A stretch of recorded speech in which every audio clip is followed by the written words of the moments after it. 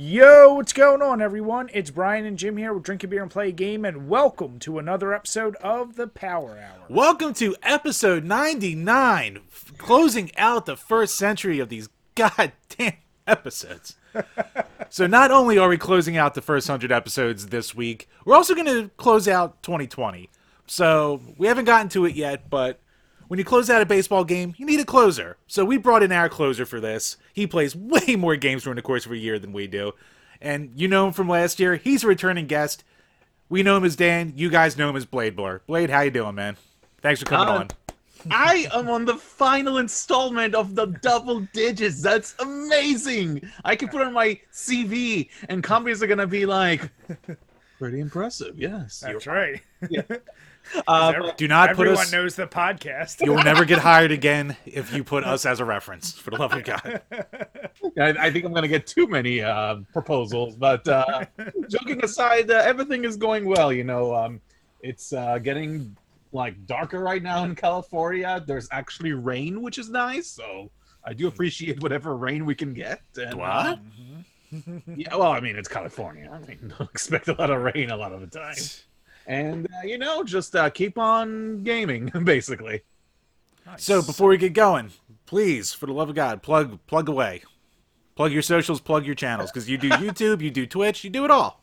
Well, I mean, it's kind of funny because 2020 for myself has been kind of a busier year than usual, so I didn't have a chance to do as much YouTube stuff that I wanted to do. But if you always want to check out my YouTube just for my archive and whatever videos I'm gonna have planned, a top 10 of 2020, go to youtube.com/BladeBlur and as well as twitch.tv/BladeBlur, which I also plan to do a lot more streaming in the future. And of course, I would love to have both of you guys in sometime because you are my YouTube family, Absolutely, bud. And it sounds like fun to us. Yeah, And- cue the awe right now from the audience. Yeah, Bri, get on it, edit boy. Jim, just every time you talk, I'm going to have it go, map, map. Or like I can the actually see that the going forward. trombone, the trombone. Yeah. Yep. Bum, bum, bum, bum, bum, bum, bum. Yes, I knew you were going to go with the trombone fat guy from Family Guy. I knew didn't it. even say it that Yeah, time. I know what you did. You said that. You did the tune. That tune is from there. It's not like it's a different tune. Jim, what are you talking about? Stop it! So, Blade, before we get into the games of 2020, is there anything right now you're actively just playing for fun, or maybe for a video? What's in your catalog right now? Well, good question. Just as of yesterday, I finally got around to finishing Ghost of Tsushima after playing it for a lot of time, mostly because the fact that I had to send my PS5 for repair, and when I got my PS5 back, I actually lost my original save, which was about 18 hours long.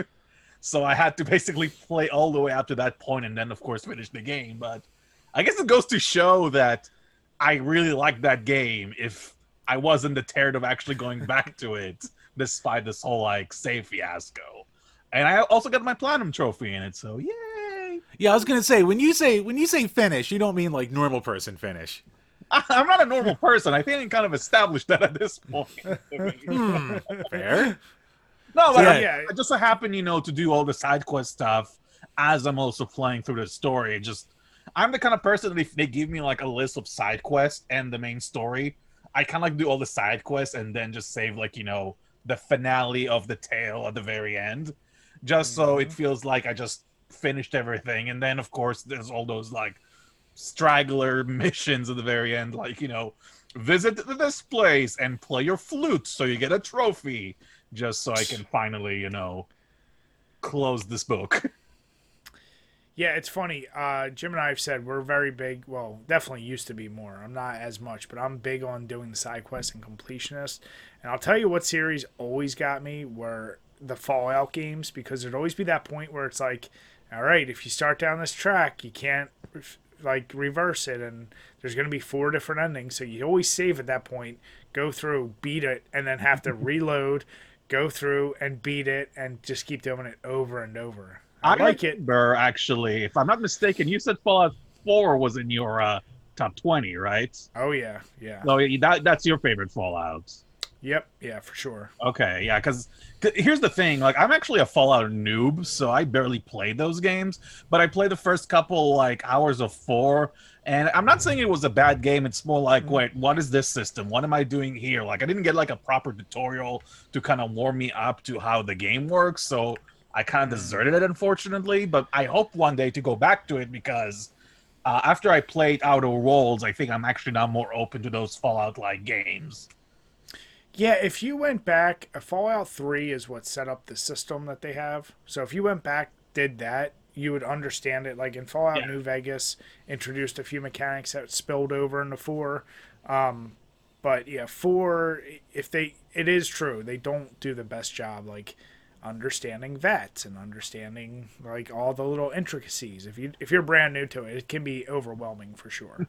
Yeah, and it's not like I just want to like drop games when I start them. I actually really want to play something, but Yeah. sometimes the most important thing with a game is that the intro is supposed to hook you, and if the intro doesn't do that, unfortunately, I drop off. It happened to me also with like Red Dead 2, which I also really wanted to love Red Dead 2, but the gameplay just didn't captivate me, and it sucks because I keep hearing from people how amazing the story is, but I guess I'm more of a gameplay kind of person. I want to make sure that I have an amazing story, but also great gameplay to go together. Isn't that weird? Well, at least you appreciate story, unlike some.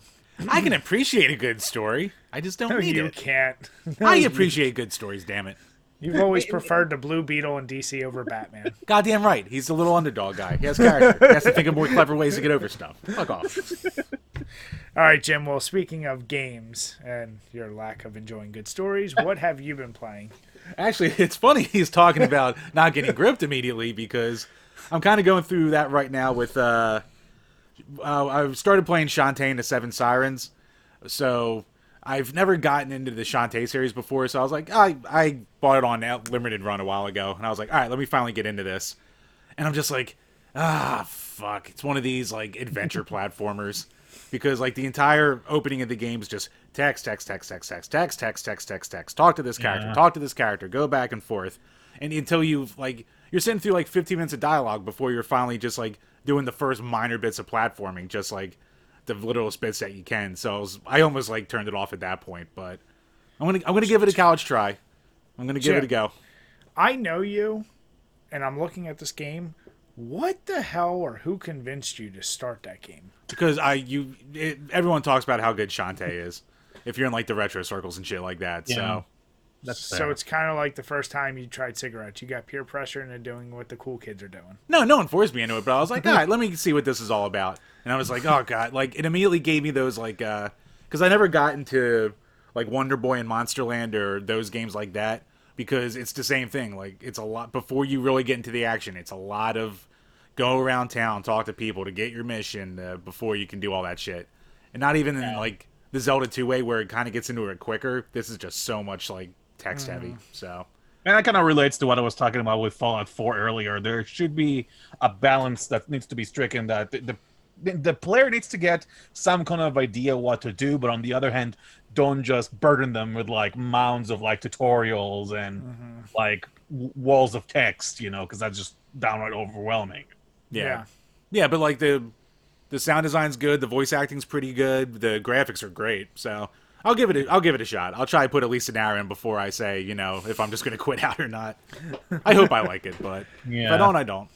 Honestly, I think that every time like I'm playing a game and a game hooks me like from the get-go, it like only gets like a point in my scale just for that, because very few games nowadays manage to do it, and that's kind of sad. Yeah, that's very true.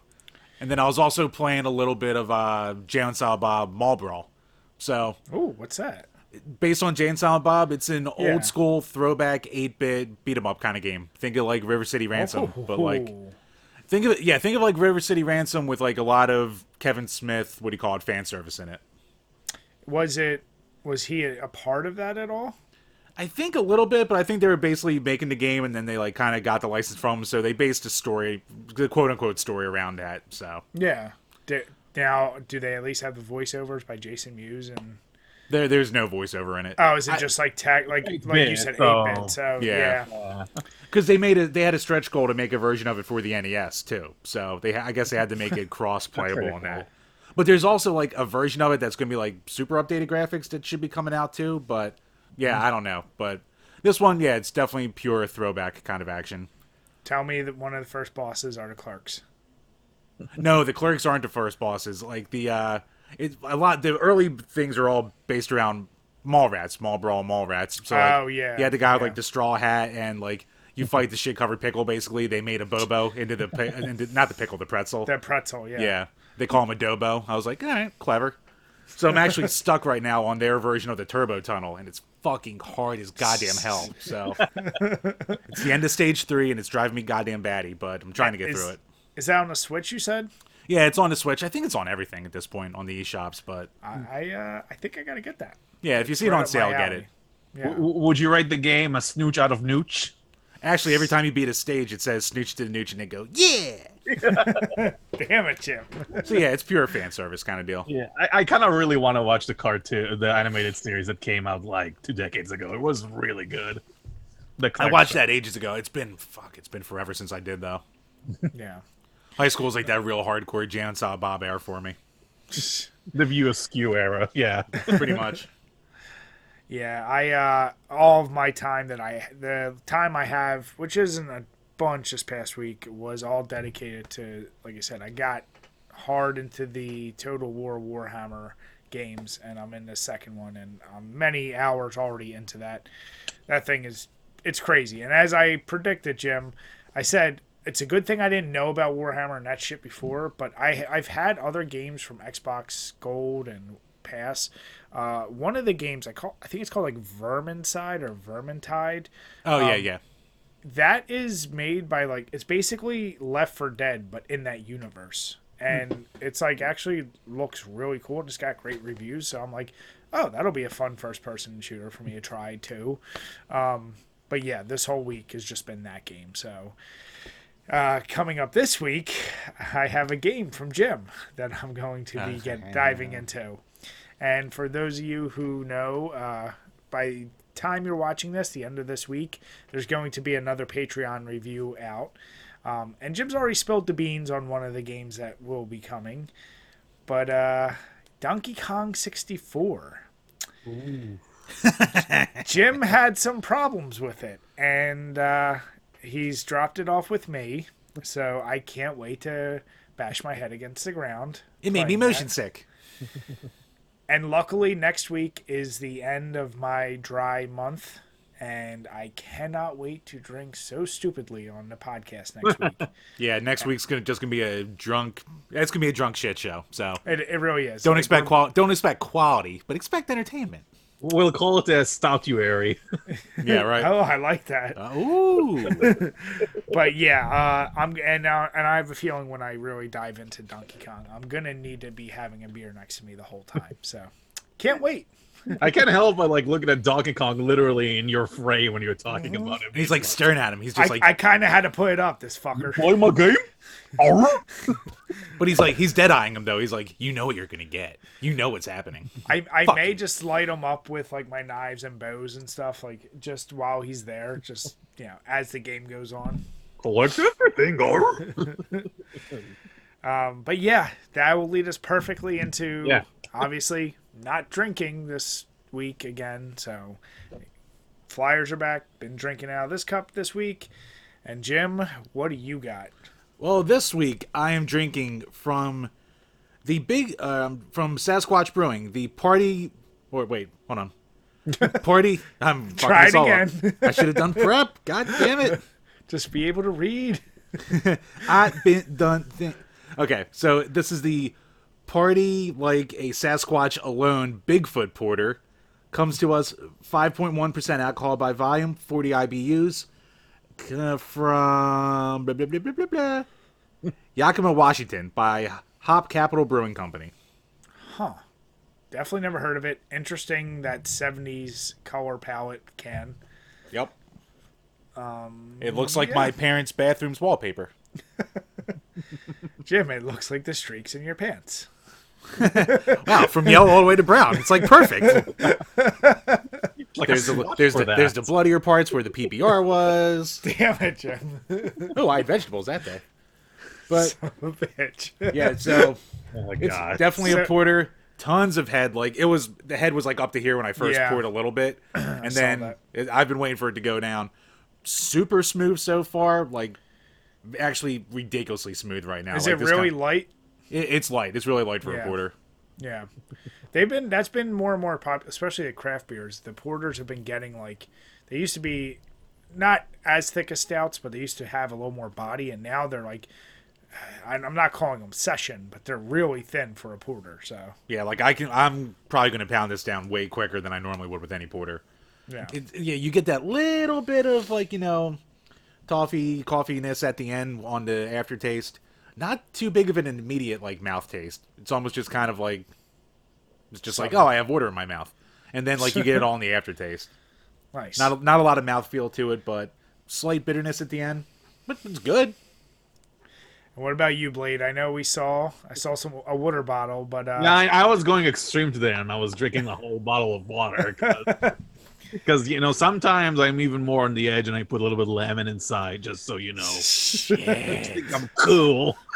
listen, don't go down that extreme path. Then you're gonna move on to limes, and then who knows? I know, I'm already ruining my Goody Two-Shoes image already. I mean, I need to make sure I am on the straight path. I can't...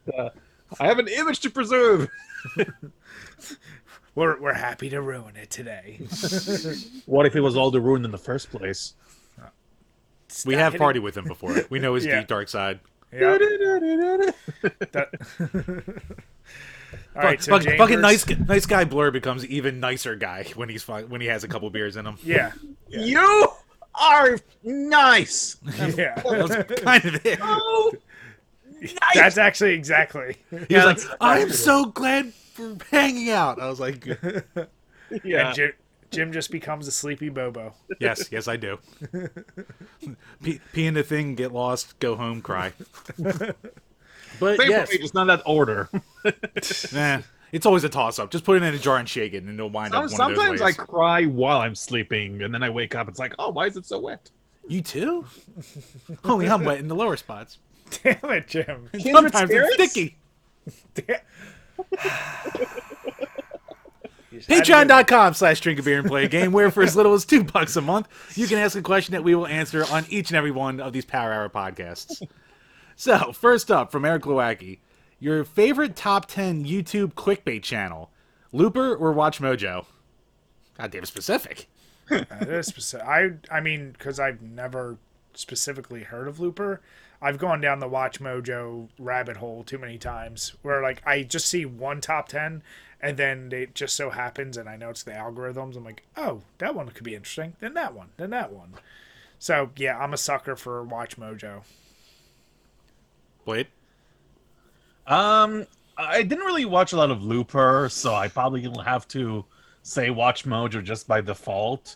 But I don't really watch Mojo unless it's a topic that only they covered.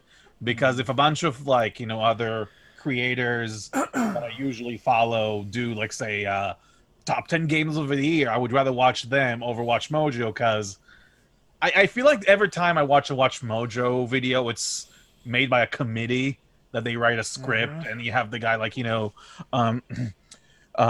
Halo 4 was a shooting game that was taking place in space.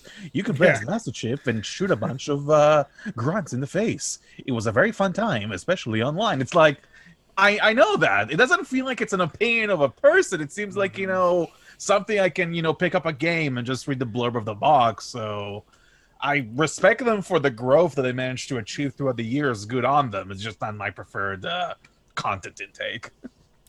Well, that's if they scripted it themselves, because they have a little bit of a reputation.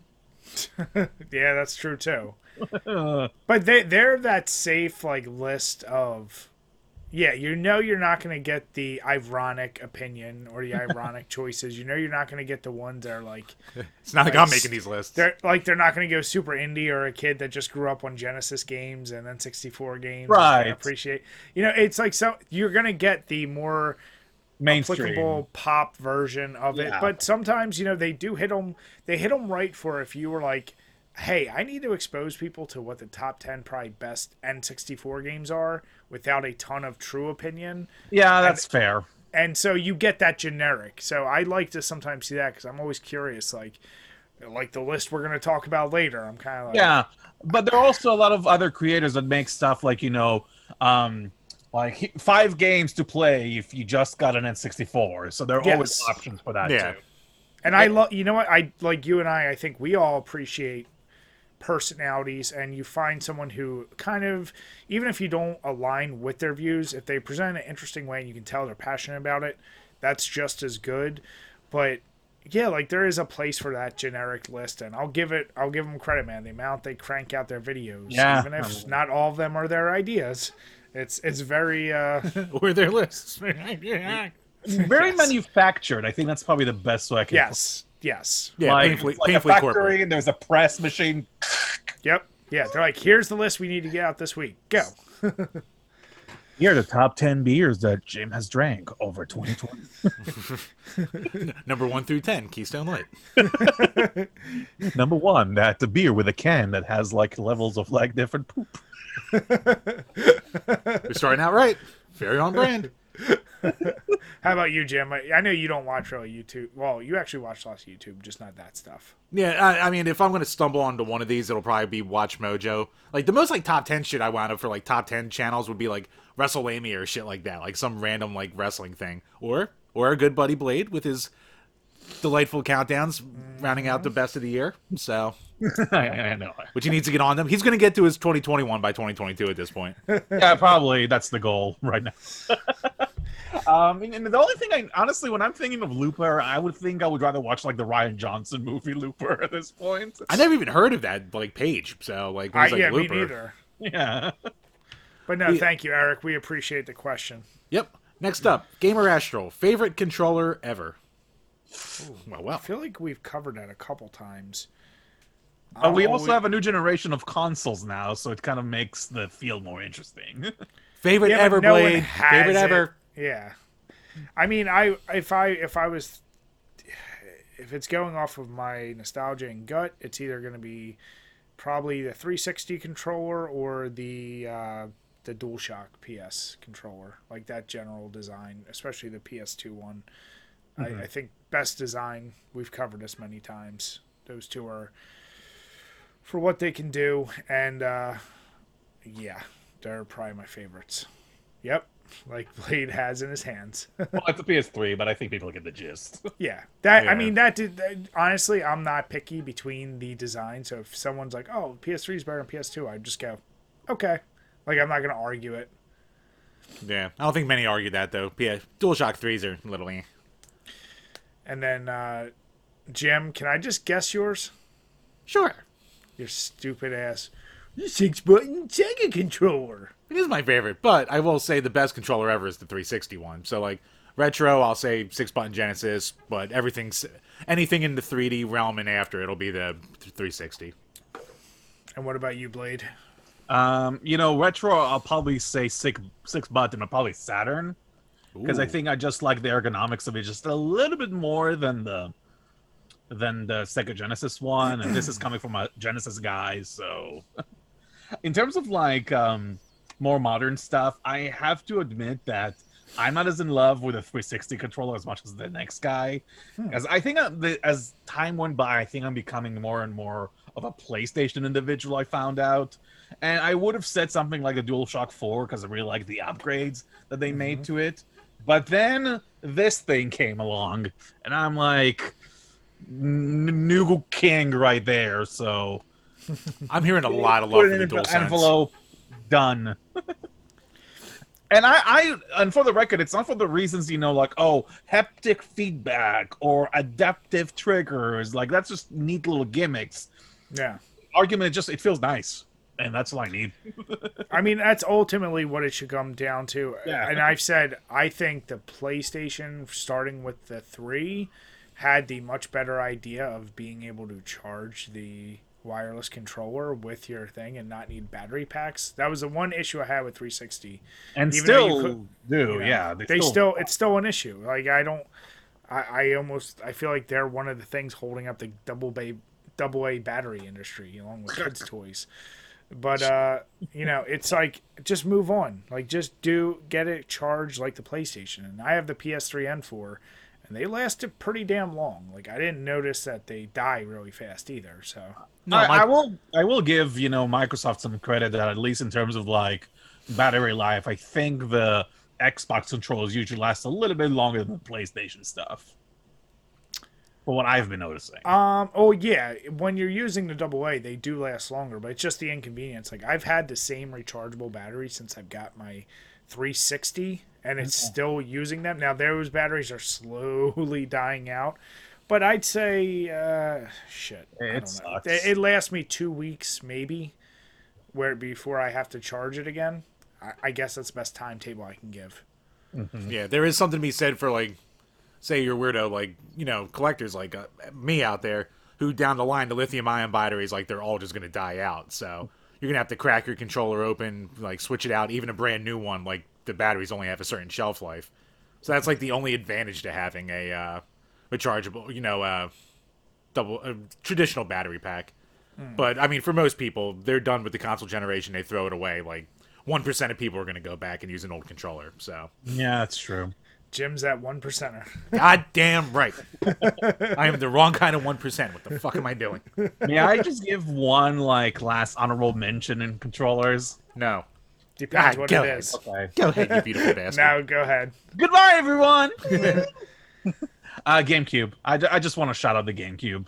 I just think it's a classic design, and maybe I'm a little bit biased, but I really like how I wouldn't say obvious, but very distinct the A and B buttons are, especially for like platformers or like Zelda games. That everything is like focused on those two buttons, and I don't know. There's just something so charming about that controller. To this very day, it's used for stuff like Smash Brothers. Like That fucking community. it's never gonna die. This controller is gonna stay forever. No, thanks to Smash, it will never die. It's not allowed to die. It'll never die. Well, like, the thing is, like, it was coming off of such a terrible design, so they needed such an upgrade from the N64 controller, so it made sense, right, Jim? Jim, I had to get the little zinger in there. I know you did. No, I love the GameCube controller too. Like I said, like it's awesome that like every controller has that button. It's like the main button, whether it's X or A or shit like that. So it's cool that they really spotlighted it. But it's also weird how like for as good as they spotlight A and B, like X and Y are just like one's over here, one's up here, one Z button over here, their second stick. Like it's like a weird mishmash of like amazing ideas and terrible ideas all rolled into one. The only part when I think it's terrible is for fighting games, because sometimes in fighting games you have to press two buttons together. So something like say Soul Calibur, you have to use like B and X together. So it's like I'll try to press those two without touching the A. It's kind of awkward. Yeah. And sorry, Link, I like your version. But, it's still awkward. Spawn's better. Right. Spawn's better. What about Heihachi? No one likes Heihachi. Fucking old man in diapers. Great question, though. It's Thank a you, man Axel. thong. That wasn't until 5 when that was his default for whatever goddamn reason. But next up from Game Whisperer Dean, what beer would you pair with the disappointment of realizing that latest 32X purchase was a waste of money? You motherfucking son of a... Well, it is definitely a terrible purchase. You could just emulate the 30 games. But I would say you're going to need to really drown your pain. So you're going to go with something that has a minimum alcohol level of 11 to 12%. I'm going bourbon barrel aged.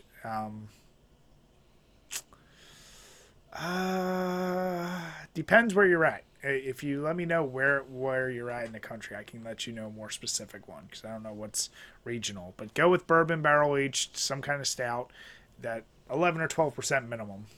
Drown your sorrows. All right, and I'm going to go the opposite route. I'm keeping it personal because, for the most part, all the games that I have for it are games that are like actually good for the system. So with the exception of a couple, super high priced ones that are still good, everything else is trash that I'd be buying. So if I'm gonna waste my money on a trash 32X game, I'll just have to drink a shitload of PBR and just dwell myself in sickness and just pure trashness. I'm actually trying to see what like 32X games do you have over there, just like what the trash ones are exactly. I have Afterburner, Doom, Knuckles Chaotix, Mortal Kombat 2, Star Wars Arcade, Shadow Squadron, Space Harrier, T-Mech, Virtua Fighter, and Virtua Racing. So I need like tempo, but like Jim, what were the last 10 you named? Because they were all trash. son, I knew it. Fucking knew it. Knuckles Chaotix? What was that? I really don't like Knuckles Chaotix. I'm glad I bought it before it got expensive, but I really don't like too. it. Listen, Jim, even if I do agree that those are good, that you actually do have good games there, my whole point is 32X is one of those things, if it never existed, gaming would never have skipped a beat. I completely agree. Yep. Yeah. If So my it uncle, was a very unnecessary, like, of all the gaming peripherals and things, it's one of the more unnecessary that got more attention than it should have. I agree. Yep. If I didn't get it for free, I wouldn't have it, but I did. So But there then you you go. spent money on games. I've spent $20 on mine. So. Before the retro bubble boom, and everyone's like, "Oh, I need a 32X." At least we're not like the people in the UK who have to spend like $300 just to get the console. Being a collector is so hard nowadays. I really want to collect more stuff, but it's just so difficult. Like, I would like a Musha, but I don't want to spend $400 on Musha. I knew he was going to do this, because I knew I said, come on, just rub it in. Go ahead. Blade, Let me excuse get my me. Panzer Dragoon that's- Saga right now. That's $600 to $700 now, sir. I'll have you know. All I'm right, gonna next, buy Panzer Dragoon Saga and my Snatcher just to spite you. Blade, just so you know, next time we gimme, know gimme, we're gimme. going to one of the conferences, I'm going to snatch that from Jim's collection and just hand it to you. Oh, And he'll never know the difference because I'll just put a smiley face box right there. hey, where'd Musha go? Now that's what I call a gen assist. All right, and call button, and That was actually good. that was a Jim. good one, you bad bastard. Jim, but you could, even if Blur was like sending you a video of him holding it, you could never get mad at that guy. Yeah, I know. Yeah, I'll just go like, I'm like, oh, look at his puppy dog eyes. Next up, from G to the next level. Now that 2021 has begun, what new games are you looking forward to the most this year? I'm hyped for Balan Wonderworld and the new Ratchet and Clank. Cheers. Can't wait for episode 100. Thank you, G. The obvious one, and we'll get into it a little bit more, is Resident Evil Village for me, and the yeah, we are. damn it, Jim, and the fuck, Jim. Do you remember the name I called it? The thing that's the spiritual successor to Left 4 Dead. Back Oh, for yeah, Blood. fuck, I forgot. Back for Blood, yeah. Back for Blood. That and those are the two main ones I can think off the top of my head. I'm sure there's other ones, but yeah, those are the two quick ones. Yeah, Back for Blood definitely for me too. Like, and yeah, I don't do prep work for the year later. The last time we got asked, I said Halo because that's the only one I could think of. But even then, I'm just like, on Halo anymore. So I don't even know what I'm looking forward to besides like new Left 4 Dead. Because you don't look forward to get your enjoyment, you look to the past. Right, I live in the moment. All right, You don't live in the moment. Live in Your the moment. your whole back shelf is the past, Jim. I'm living in the past in the moment. How about you, Blade? Shout out to Balan Wonderland because that's the next game by Yuji Naka, the creator of Sonic the Hedgehog, and I'm contractually obliged to try it. So, What game did he make? Sonic the Hedgehog. What's that? It's a game about this like blue thing that likes to destroy TVs. Yeah, Brian. If you want to see like what do you call it, like a hedgehog give birth, go to DeviantArt and type in Sonic the Hedgehog. No, Jim, I will Bring never your go lube. to any of your DeviantArt links because Yeah. I've been down that path one time from your link and I've learned. He also made some like really popular stuff like Burning Rangers, which is not a Saban production, surprisingly. Saturn exclusive, one of those big ones. But kind of like G as well. Ratchet and Clank looks pretty nice. I'm really looking forward to it because I always like Insomniac's like platformers, so that's definitely Yeah. something I'm looking forward to. And you can get into the action without tons of text beforehand. You can even skip the cutscenes conveniently. But here's the difference: the cutscenes are actually good, and they don't waste your time because they know how to pace things. It's true. And that reminds me. Have you heard about that game about the bold assassin? Yeah, Hitman. Hitman? Yeah, I heard that game was quite a hit, man. Oh, you son of a bitch. You know what? I didn't want to have to do it, but every time you're doing those, I'm adding in the rim shot. Well, that actually came out, I think, last week too. So that's a 2021 game. Yeah, and I have every Hitman. I that's a series I've always really loved, but it's one that unfortunately I just I haven't been. I have all the latest, but I haven't actually been able to play into them. But I love that series. I think it's cool that if you buy the third game and if you had like the previous two, you can import like those levels into 3. Like that feature alone is like amazing. Like I don't know any other company that would do something like that. It's funny you said that. I was telling Jim, since I am getting obsessed with these Total War Warhammer games, so if you're familiar with RTSs, but this one's on a much bigger scale, it basically, like, say there was 7 factions in the first game. If you got the second game, there's another 5. They allow you to import all 7, and then they make a map that incorporates all of them. And they're coming out with a third game with more factions, and they're going to build on top of that. So this that's idea, 12. yeah. So this, God. they just like. I think that is a model games are recognizing you could do, and I honestly, I wish more games like all the yearly releases, like Call of Duties, if Halo becomes a more yearly release, like do that. Like instead of doing a brand new game, do a smaller tier that you can just incorporate and make the game bigger and bigger and bigger. If it's Well, possible. still also have, like a new release, but also gives the option of people who stayed loyal to the previous releases and able to like import the stuff Yeah. to the new game. I think like Master Chief Collection is a really good example, Yep. Yeah, Yeah, Like, exactly. You can buy all those games separately, and then you have this like one package, and you can choose whichever campaign you want to play, which I think is a really good thing. Great idea. Yeah, absolutely. No, but great question, G. Yeah, honestly, 2021, like, because 2020 was so slow, like, a lot of stuff already come out. I don't even know what we're going to get in 2021. I don't know if there's a giant question mark, so we'll see. Yeah, movies, games, fucking every entertainment's up in the air right now. Yeah, well, just hope for the best. Exactly. And last but not least, from Alex Perez. With the Super Bowl in 2 weeks, what are some of the most memorable commercials that you guys have seen? Not limited to just Super Bowl commercials. Ooh. That's tough. I mean, beer commercials back in the day used to be good. And even, you know what? I hate to admit it, but that stupid ass Bud Light Night commercial, like, he can't hear us. Yes, I can. Like the beer commercials are always funnier than they have any right to be. So I'm just going to go with, like, I don't know, a random beer commercial. Because, honestly, I've never been the type, like, I watch them. They don't stick in my mind very long. That and when video games put a lot of effort. Like, when George Romero did the Resident Evil 2 commercial. That was pretty goddamn cool. Yeah. Those are my standard answers. Yeah, I think I'll keep it in the realm of video games. What do you call it? The old Crash Bandicoot outside Nintendo headquarters commercials from like the mid 90s. Those were fucking great. And like you can go back to them on YouTube and they still hold up too. Jim, you mean you didn't want to pick the original Smash? Oh, that's a goddamn classic commercial too.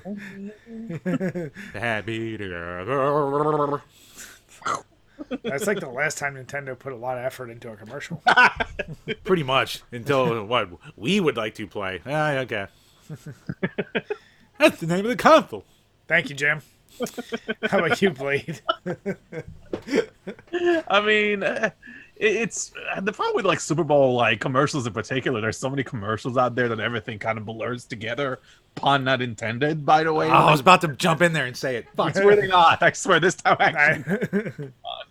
In terms of like video game commercials, God, Japan is just like a gold mine when it comes to video game commercials. Like the Link of the Past commercial with little rap number and like all the dancers. Like that's just a classic right there. Like when they go deru deru zeru dano den set deru deru deru deru. Jim is like, what the heck are you even talking about? I have to look this up. Whenever Yeah. I hear a Japanese commercial, I just think of that energy drink that Arnold did. Damn it, Jim. Look it up, and then I only want to hear 2 words from you. Thank You know what? Alright. I may change my answer to the one that's really funny is when the guy and his wife, it's like their wedding night and they're having sex and they squirt Skittles all over the place. That bad one. Like that was so Oh. ridiculous. I have another one that I actually remember from childhood. Is you know, back when you were growing up as a Sega kid, obviously you used to all the Sonic game coming out on Sega platforms. So here's the Sonic Adventure 2 battle coming out on Nintendo GameCube, and I was thinking to myself, how are they gonna let people know it's coming for the GameCube? So the commercials for SA2 for GameCube, like during like the early 2002 era, had this basically like 2 real life hedgehogs like in front of a blue screen, and the director is like saying that, okay, roll into a ball, go, and you see like the hedgehog just like looking around like, what are you doing? Just go, go, and then you hear the announcer saying Sonic Adventure 2 battle coming for GameCube. That's funny because that's how most 3D Sonic controls. This is very true.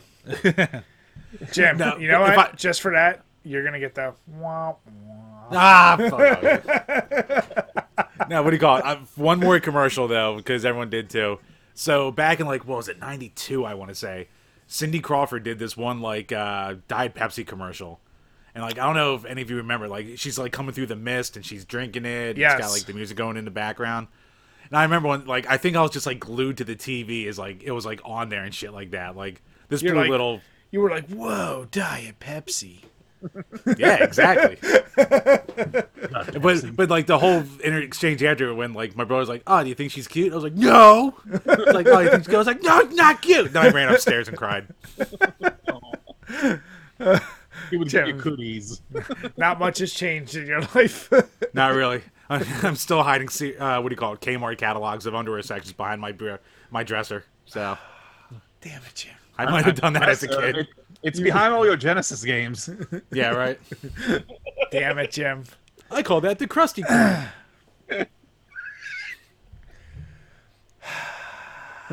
Did I say it for you this time? Damn it, Jim. Thank you, Blade. Sometimes he gets me. But thank you, Alex. That was a great question. Sorry it devolved into Jim's Krusty Corner, and that may need to be its own segment now. Oh God.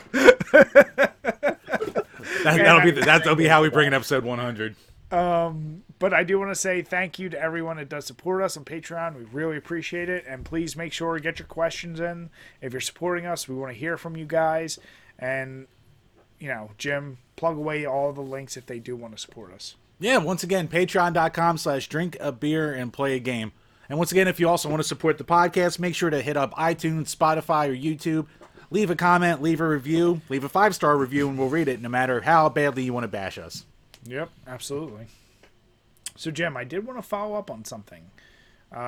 It's very short, but we talked last podcast about a game that, for all intents and purposes, went away. And I'm talking about Gamer Girl. Yeah, so we briefly mentioned it's funny because like when we briefly mentioned it, we're like, "Oh, what happened with that?" And then we got a bunch of comments that were like, "Oh, holy shit, I forgot about that. Whatever happened with that?" So we did the research, we did some looking. There's nothing. Seems like it quote unquote quietly got canceled. The same company, what's her name? Scott's Wales. Oh, he's something from Wales, yeah. Yeah, but they're the same team that released that Tales of Skeld. It's that horror game that's available on Xbox Pass right now. Okay. And yeah, they just basically completely shifted the campaign to cutting all contact from it. If you try to look up articles, I think the latest article I could find was from September of 2020. Yeah, I think that's the one I found too. I found one from like late August. That was like, yeah, this is supposed to come out in September, and I don't think that's happening, and it never did. Yeah, so. and the one in September was like, well, it's September. It didn't come out. Like, I guess it's not. So, I don't know if this is like, I would never say it's an industry standard, but I would say I wonder if this is a game they can just have on a back burner and maybe like just quietly release in the future, just without like, because if you did put the work in and made the game, it's weird to just not release it at all. I get don't promote it, but like imagine the people working on it, even no matter what you think, like just release it. I don't know. I'm curious to see what a sim simulator would be like. It's a weird game for sure, but I just, I think it got overblown with what the intent was, because you could argue the same thing like, well, GTA is only about killing cops. It's like no, it's about killing hookers too.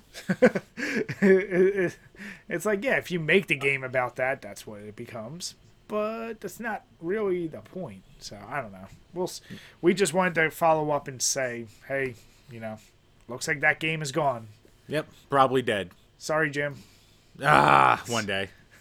Maybe I'll make my own. Put me in a wig. Damn it. Jim's Crusty Corner.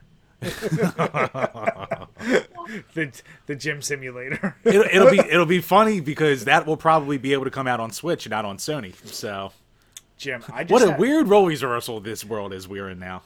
Jim, I just had an idea. There's something called an RPG Maker. Kind of make your own video games. Oh, I want to make it Jimmy Boy Blub Blub Adventures. And in your room, there's Jim's Crusty Corner you got to investigate. Of course. Jim's Wall of Sega games. The God of War that's on the TV.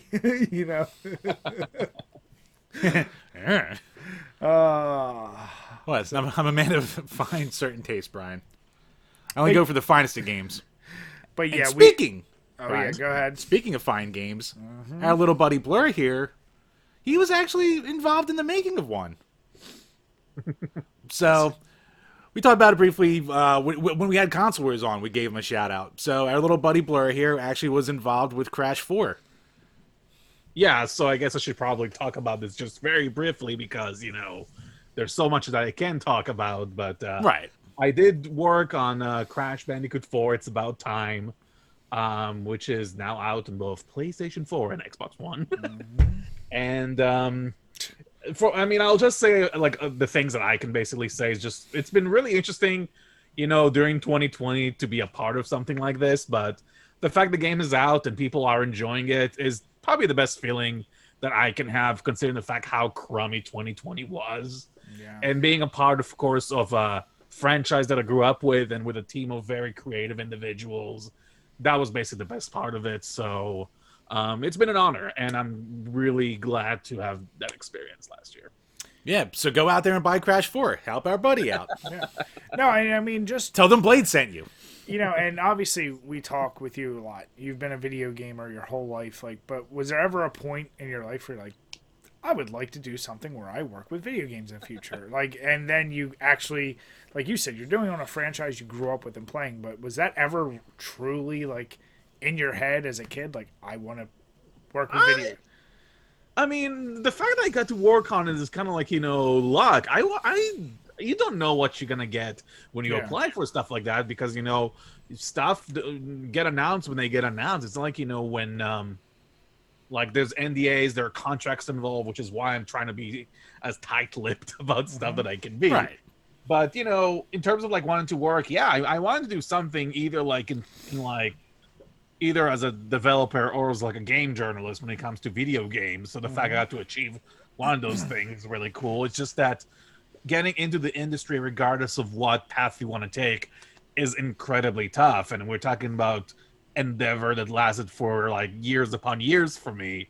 The best advice I can give to people who really want to do this is honestly, as generic as it sounds, just don't give up. I know it sucks to give such an empty advice like this, but it worked for me because I just kept on pushing. And no matter how many times I felt, this is not going to work out, eventually something happens. So just have to keep at it. And honestly, a lot of it is 10% preparation, 90% luck. Sometimes it's just being in the right place at the right time. Yeah. Jim, timing. Timing. No, and that's to me, it's not cheesy. It's one of those old adages that they're reset for so much. It's like when you ask someone, man, how do you lose weight? Oh, work out and eat right. Like, there's no other, like, everyone wants to know the shortcut to all this shit. Like, how do I do this? Like, Yeah. there is no such thing. You just show up and do the work and try to get there. So that's just awesome that you got to do that, man. So we really are proud of you. And yeah, like Jim said, go out, buy Crash Bandicoot 4. Yeah, and it pretty much came out to good reviews. So congratulations, man. Yeah, it's nice to see like something I worked on get like a green like rating in Metacritic. I mean, that's pretty cool. That's awesome. Hey, you're awesome. Oh. Bow. Speaking of great games, though, and You're- a game we want to talk about that Blade and I are really excited for. Jim is newly. We'll see if he's excited. It'll go in the corner. Damn it! Resident Evil Village. I already mentioned earlier in the podcast. Those that are fans of the channel know we reviewed every major Resident Evil game. We absolutely love the series, and ever since its first few pictures it showed, we were excited. But now they've released gameplay footage, and the demo is out for PS5. So unfortunately, Jim and I, we don't have PS5, but Blade, you have it. What do you think? It's precious. Look at it. You son of a bitch. No, I would be a son of a bitch who would be like, na na na na na. Can't do that. Please do it. Okay. Na na. Look at these poors over here without their PS5s. Oh, those young riffraffs. You're still stuck in 1080p, 30 frames per second. Shut up, sir. We have base model Xbox 3 or Xbox Ones, so that's like Yeah. 960p. And enjoy your faceless cyberpunk faces. That's what Stadia's for, sir. But the thing they released for Resident Evil Village or 8 or whatever you want to call it is the Maiden demo, which the whole point of it is kind of a graphical showcase just to kind of see how the game is going to look. And if you like the way that RE7 looked like, then you're pretty much going to be at home. The game kind of starts you off at a dungeon. You're stuck in a dungeon and you have to escape your cell. And then you move from that, grimy looking dungeon, with like decaying rocks and barrels full with blood, stuff for kids. Yeah. You move over, you find, this like little switch when you push a brick and you go into this like fancy castle and you have to solve some really basic puzzles. It's a demo that can last you probably like about 20 minutes. So it's not even like, something extremely long. I think like the file was on like 4 gigabytes, which sounds like pretty big for a demo, but you also have to realize it's like a very beautiful looking demo, so I kind of get that. It was really interesting to me too that there's also this like new vampire creature there that's like this lady that's wearing all black. Like seems like she's made by kind of like moths or something or bats. Like the bats are kind of forming together. Yeah. And like she's walking around and stuff like that. And towards the end of the demo, I mean, I don't want to spoil. I mean, might as well. It's just a demo that's like 20 minutes. Yeah. Who knows if it's gonna be even canon to begin with? But like, there's a part when like that bat lady she eats you, and then you don't die from that. And I'm like, huh. Oh, well, I'm gonna keep going forward towards my destination. That was annoying. Yeah. And oh yeah, go on. Sorry. No. I mean, that's what I was kind of confused about. Seeing the trailer and knowing it's following the same guy from Resident Evil 7. Ethan Winters, yeah. Yeah, like they're following him. And if for those of you who played Resident Evil 7, they still generally stuck with the whole idea of like some kind of virus that, well, they weren't zombies, they were like creature-like. And it was more in the realm of like what you would expect to see, like the Tyrant or the Licker and things like that. Whereas this game, it straight up is like, seems like vampires, werewolves, and just more like classic horror tropes, if you will. I don't mind. I think that's a cool direction for this. I really like it. I don't know how that plays out just because it is a first-person shooter, and you're thinking creatures like that like probably should be fast. And what I remember from Resident Evil 7, you don't do well with fast. Like, you really got to plan ahead, unless they're really revamping the first person aspect of it. I think it moves a little bit like slightly faster than what 7 did. Then Okay. again, I haven't played 7 in quite a while. But what I also remembered from 7, I'm not sure. Did both of you guys finish 7 at all? Or Just Brian. I Just didn't. me. Yeah. Yeah. okay, because like Ethan's arc in 7 was kind of quote unquote complete. So I don't know exactly how they're gonna take it from there. So that's also kind of a question mark for me. But I mean, the thing with me, Resident Evil, I actually haven't even played all of the Resident Evils. Like, I only finished 0, 1, 2 remake, 4, and 7. I haven't touched. You're all over the map. Well, I didn't touch Yeah. 3 from last year because I heard a lot of like mixed opinions about the 3 remake. So I just decided to not touch it right away. But I do plan of. Do you like fun? I find it's pretty good. So try it if you like fun. If you don't like fun, don't try it. Son of a bitch. Sometimes. I mean, I did play The Last of Us too, so maybe sometimes I don't like fun. I mean, Oh, well, he likes to get his ball stepped on. All right. Well, Resident Evil 8's perfect for him then. I mean, speaking of getting stepped on, the one thing that everyone is talking about from Resident Evil 8, and the thing that ends the whole demo, is Miss Tall Vampire Lady. And I don't think I've seen a character from a game get so much, like, notoriety and infamy everywhere on social media. It's Get Rule 34 that fast. Yes, it's nuts. And you know what? I think it's justified because that's a really cool design. Yeah, it's just a fucking great design. It doesn't look like a traditional Resident Evil like character. That's why it's like, oh, what's the story of this? I mean, it's got to be a thing where she turns into like a vampire tyrant, Right, like variant. yeah. Like it's got to be. She's too No, gigantic. she's going to turn completely hideous, and those giant knockers are going to turn into like 2 bats that come after you. What if she know turns there's into gonna one be- giant boob though? That would be amazing, That would be probably the breast transformation. son.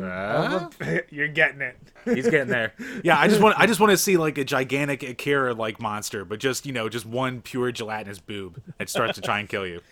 A lot of people have actually been comparing her to. I know you guys are not big into anime, but there's this one show called Full Metal Alchemist. Yeah, I heard And of it. one, I know. and one of the 7 creatures that Homunculi lust, it's basically she has the ability to like extend her nails and like stab her like enemies. That's the same thing with Vampire Lady. Apparently, she has that ability too. Literally, the way the demo ends is like, oh, she grabs you and she's like Stabs you. stab you, yeah. It'll And then be when interesting. you're like, oh my god, I got stabbed, and then it's like, thank you for playing our game. Now, Brian, you may need to edit the the description of the episode for when we get to this subject before we put it on YouTube. Yeah, unfortunately, I don't know why, but yeah. Well, I mean, it's very common. I just wrote down Resident Evil 8 big titty vampire waifu mommy milker. So, you get the idea. It might need to be edited a little bit. Hence why it's in Jim's crusty corner. Oh my gosh. Just put a few asterisks there. It'll be fine. Cover up one of the O's, maybe a W. It'll be fine. I'm actually crediting it too because for a series to last this long and still come up with a character that stands out like this, Yeah. good. Because I thought, in Resident Evil 7, like the Baker family, like they were really good villains, especially They're the great. Jack. He scared the crap out of me in that game. So if they create another character like this, like good on them. So I really want 8 to work. So good luck, Capcom. Here's the deal. 7 came out. That was the revitalization it needed and the direction it should have went. Like, it's back to horror, back to things you love about Resident Evil. Then they had the nice little Resident Evil 2 remake, which was monumentally great. And then 3, I really liked. It just got overlooked. Those were great games, but now they're back. They're giving you a new game, and they're sticking with that style, which just had success. So, there is, of course, ways they could go wrong, but if they stick kind of like 7, I think they'll be fine. And they have already crazily unique set pieces and monsters and villains, so they're a step ahead of the game. Yeah, there's like this like Val Helsing guy I saw with the glasses. Like he is also pretty cool looking. Yeah, no. So I can't wait to play it.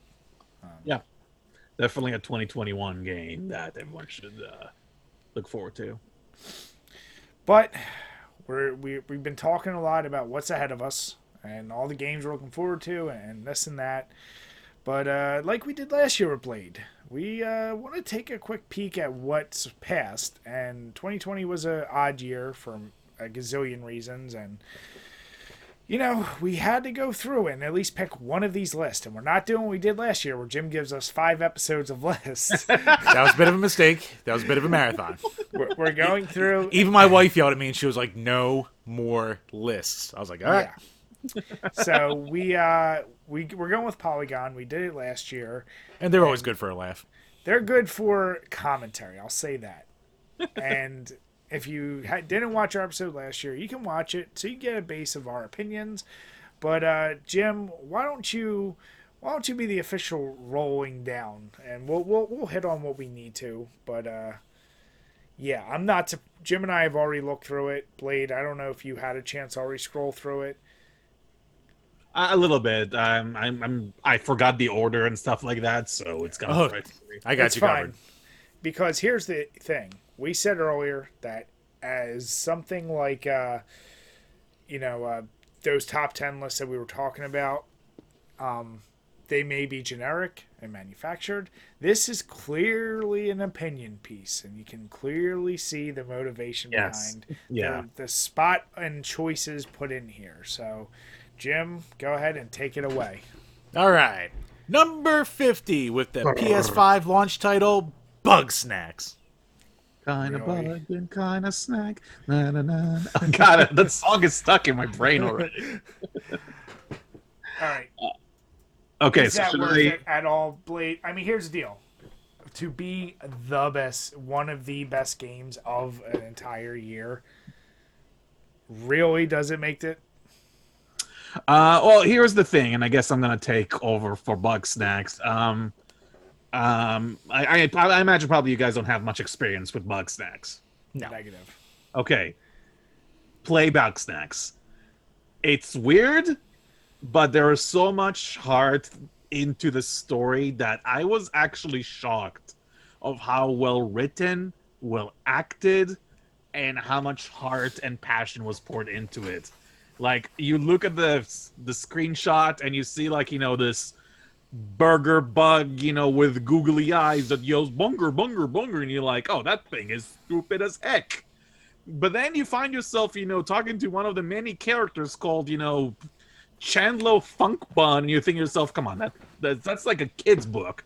But he's like, oh man, I miss my boyfriend so much, and I'm like, wait, what? Boyfriend? What? Why are you actually gonna tackle a gay relationship in a video game, and you're not actually gonna make a big deal out of it? Like, it's actually natural and not the whole point of the story, and they act like normal individuals despite the goofy story.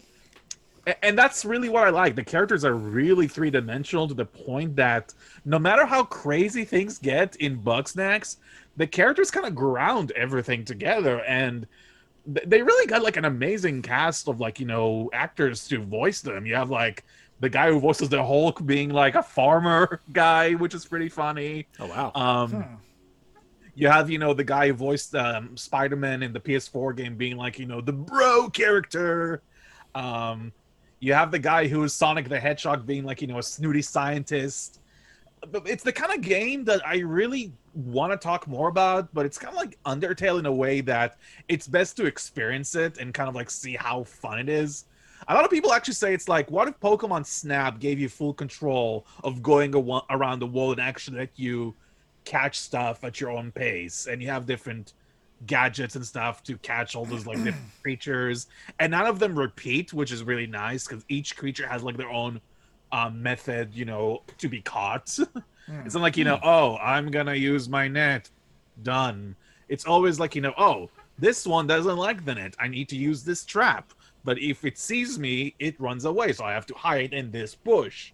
And I need to make sure it's on the right path, activate the trap at the right moment, and then catch it. So it's like a first-person like puzzle platformer. It's so unique. And honestly, in the industry that kind of like keeps cranking, the same generic, brown shooters, or I don't know anymore. Yeah. It's nice to see a game that's unabashedly colorful and fun. So it sounds like it shouldn't be on this list. Yeah, yeah. Well, I'm saying it should be much higher on the list, honestly.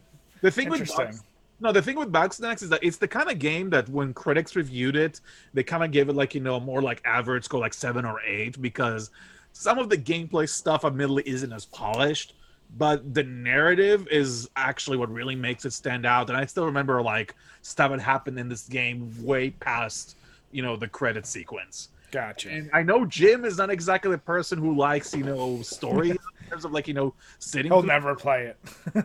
No, but that's what I'm saying.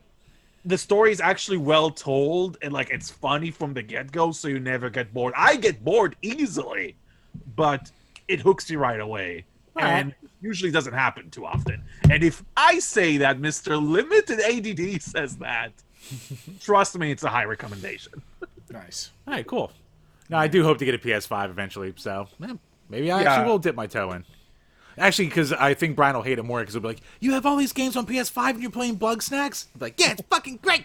Yeah. It's that is blowing true. That's probably how it's going to happen. I know that's how it's going to happen. Well, I can blame Blade.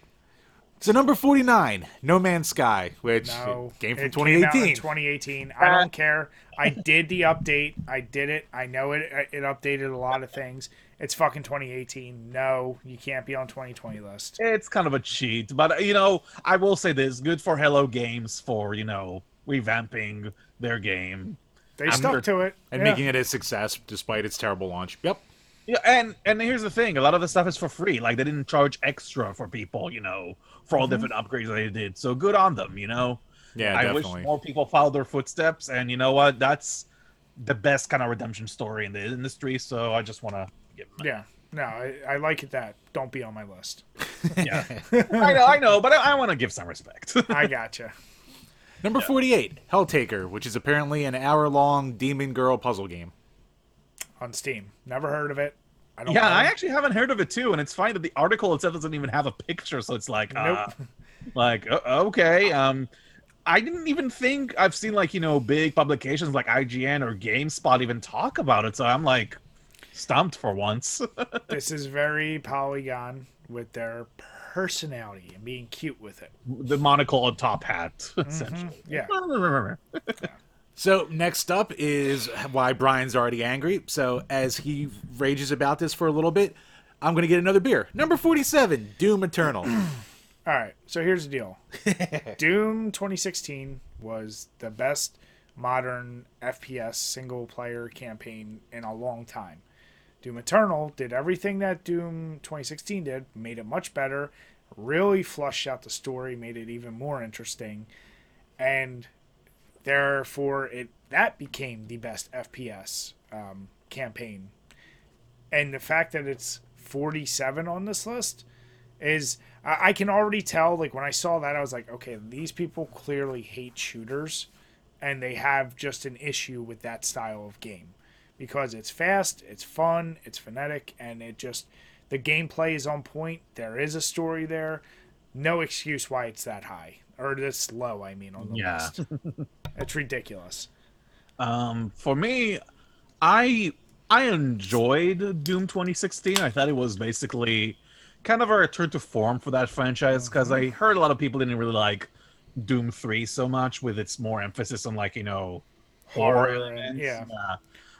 Eternal was a really pleasant surprise, because I personally grew up on platformers. I love jumping around, and the emphasis on like platforming, exploration, and like doing the climbing, I don't get why people complain that was awkward. To me, that was like the best way to break off, those like crazy like rooms filled of demons. You have to have like some break in the action, and I thought the platforming was excellent.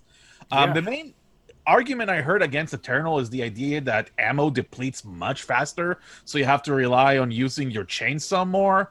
And yeah, I get that sometimes it's kind of annoying that you have no ammo and there's no like peon that's like running around that you can use the chainsaw because he's stuck with a big enemy. So that I can kind of agree on, but to me it's not even enough to really duck the game. I think the level design is more varied than what 2016 was. I enjoyed the weapons better. I mean, like, there's no pistol. Like, I thought a pistol was useless in 2016.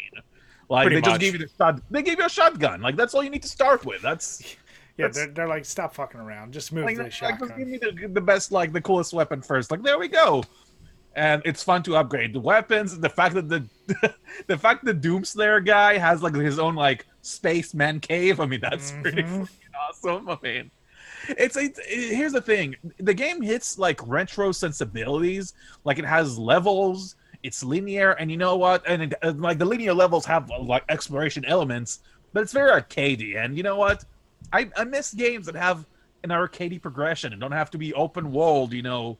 Yep. Like sometimes I just like to go from like point A to B. Sometimes I just want to destroy demons and rip their eyes apart. You know, I just want to be a normal person. Exactly. Because once again, it's terribly placed on this list. Yeah, it's easily the best shooter of 2020 in my opinion. Easily, there's not even a contest. Definitely. Well, next up, the natural progression as we go to Super Mega Baseball 3. What? That sounds to me like a Power Rangers like title. I didn't play it. I looked it up though. It looks like a goofy. Remember when WWE did that Battlegrounds? Battlegrounds? That was this year, Battlegrounds, right? Yeah. Yep. Was it this year? Or... It was 2020. Yeah. Okay. So I mean, like 2020. Sorry. Yeah. Same exact style as that, like with the way the graphics look and kind of that goofiness. Haven't played it, but honestly, I've had zero interest in playing any modern baseball games because they're all, obviously just simulators. Yeah. This would be one that if I was going to play, I would probably play because it looks arcadey. But haven't played it. I do like that they would throw something like this on here. I don't know if I agree that's better than goddamn Doom, but yeah. That's going to be a theme like throughout. It's going to be a very big theme with me. It's like, yeah, I guess, but it's not as better than Doom Eternal. Like, we're going to say this a lot. Doom is my standard. Let's put it that way. That's my going to call back when we hit a game and I'm like, cool. Shouldn't be higher than Doom. Eternal. Yes. This was how all the games of the decade, Brian was like, it's not better than Skyrim. Like, this is Doom Eternal is going to be that for him with this list. For me, it's going to be like, PT again. Yeah. Don't even get me started. All right, speaking of gimmicky... Hey, here's a controversial opinion right here. I like the Maiden demo more than PT. Boom. The what? The Maiden, like Resident Evil 8 demo. Oh. That's all right. I didn't enjoy PT that much, like, honestly, but okay. Well, had PT had a big-titted vampire, you might have changed your mind. Hey, that's why Capcom, they know how to cater to me. So exactly. Milkers make everything better. Damn it. Speaking of a game Nick used some, number 45, Mario Kart Live's Home Circuit. There's kids in their Mario Karts, man. Yeah. I love me some Mario Kart, but like the idea of like an augmented reality one, you have to like. I hear the biggest thing is having a space in your house to actually be able to set it up. Because can you imagine, like people like like maybe younger than us, like 20s, like when they have like their own small rooms in an apartment, they cannot set up anything like this. It's like the same thing. They cannot set up, their own like, VR, area to play, the Quest or something like that. Or so like it's a cool idea, but but it's like too much of a gimmick almost for me to say it should be on here. But people who can play it, I hear they say it's fun as hell. Some people are saying it's their favorite Mario Kart now. You know what? I give this game credit for one reason. Like it's leading us towards something that I think a lot of games will start utilizing much more. I think it's a little bit ahead of its time. It's like just doing it a little too early till they can really perfect the augmented reality. I'd be fine with this being in number 50 spot, like as a kind of a, hey, this should be recognized one way or another. Kind of like a tip of the hat, or like, good job for trying something. Exactly. I mean, you didn't need to have, as much as I love it, you didn't need to have No Man's Sky. You could have bumped that, pushed us up to 50, and I would be cool with that. Yeah, well, there's some other stuff that they should have actually put in their top 50, but I'm not even going to digress. Oh, we'll get there. Yeah, we'll get there for sure. So but, I'll just say very quickly about it. I just think it's a really cool idea, even though, like, in terms of, like, features, it's kind of bare bones. I heard, like, there's not really many unlockables and stuff to do. But again, for a brand new idea, and considering the fact that Nintendo didn't really have, like, a really great 2020, I guess that's something. Yeah. All right, Chambers. Number 44, Creaks. What? Some puzzle game. Another one of those like hoity-toity stuff that I barely heard about.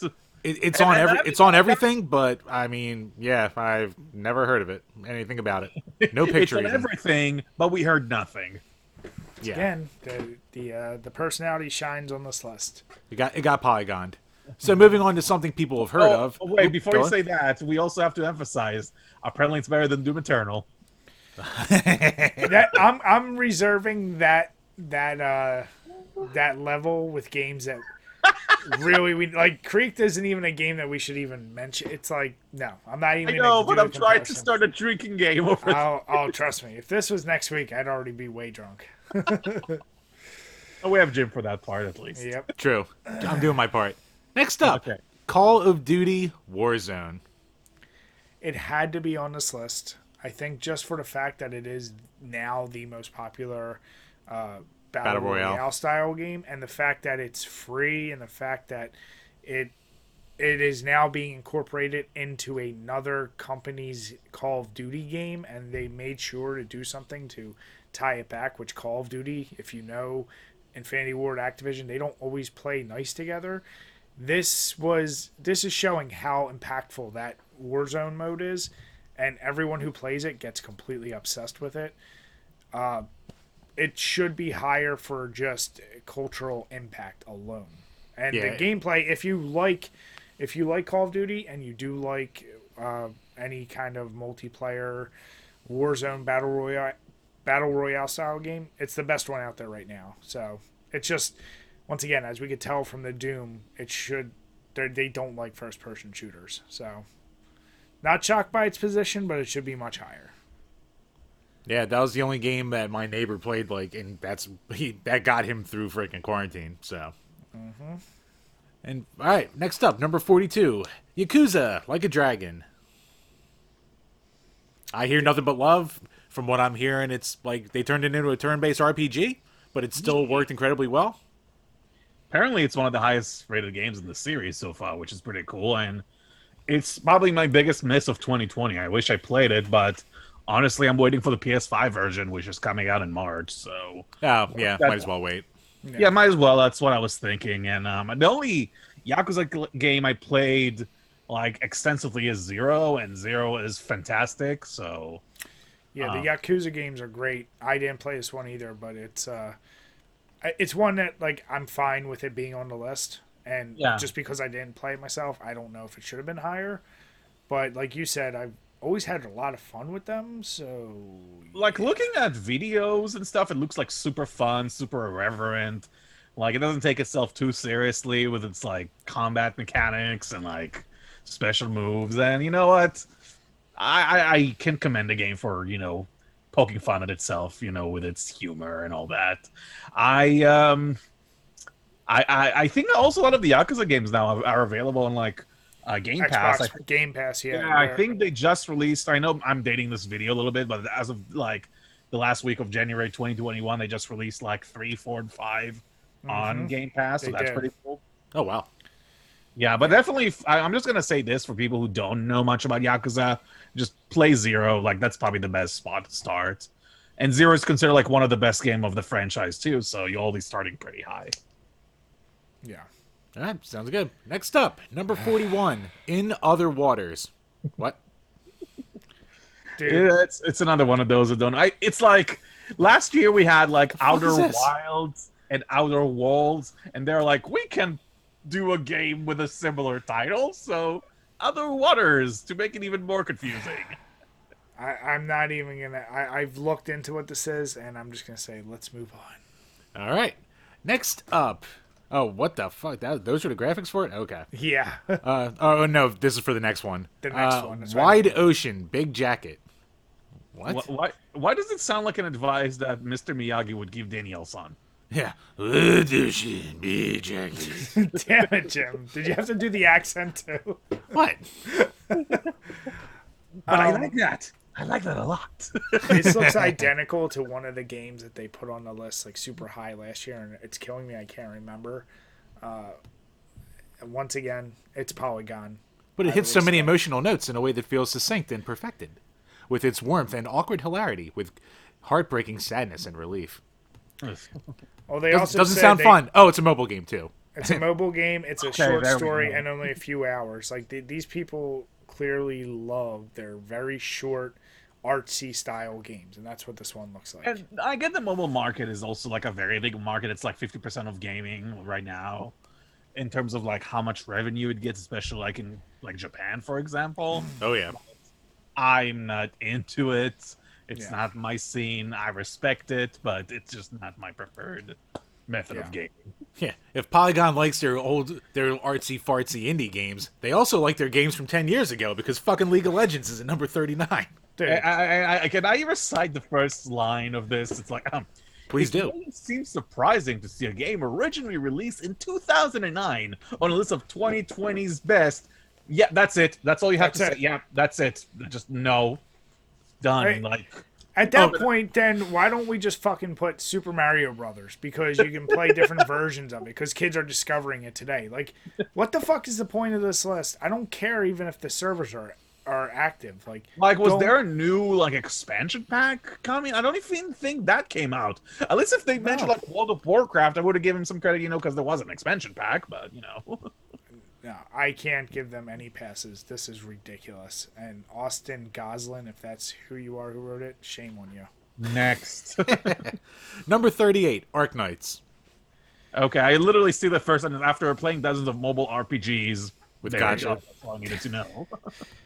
Yep, another like okay, clearly someone's very Julia Lee, who's already put a couple on here that I haven't had an issue with. Another one. Right, didn't everyone get mad at that that best games for women article and when half of them were about cooking and mobile games? Yes, they were. Next up at number 37, Desperados 3. I don't know what this is. I don't know. Tactical stealth? I mean, Yeah, I mean that's what I think it's supposed to be, kind of like XCOM-ish. No, I think I'm thinking of Wasteland 3 actually. Yeah. I don't know much about that one actually either, if I'm being honest.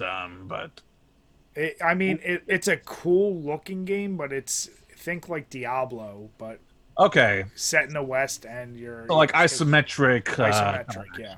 Yeah. Okay. that could be cool.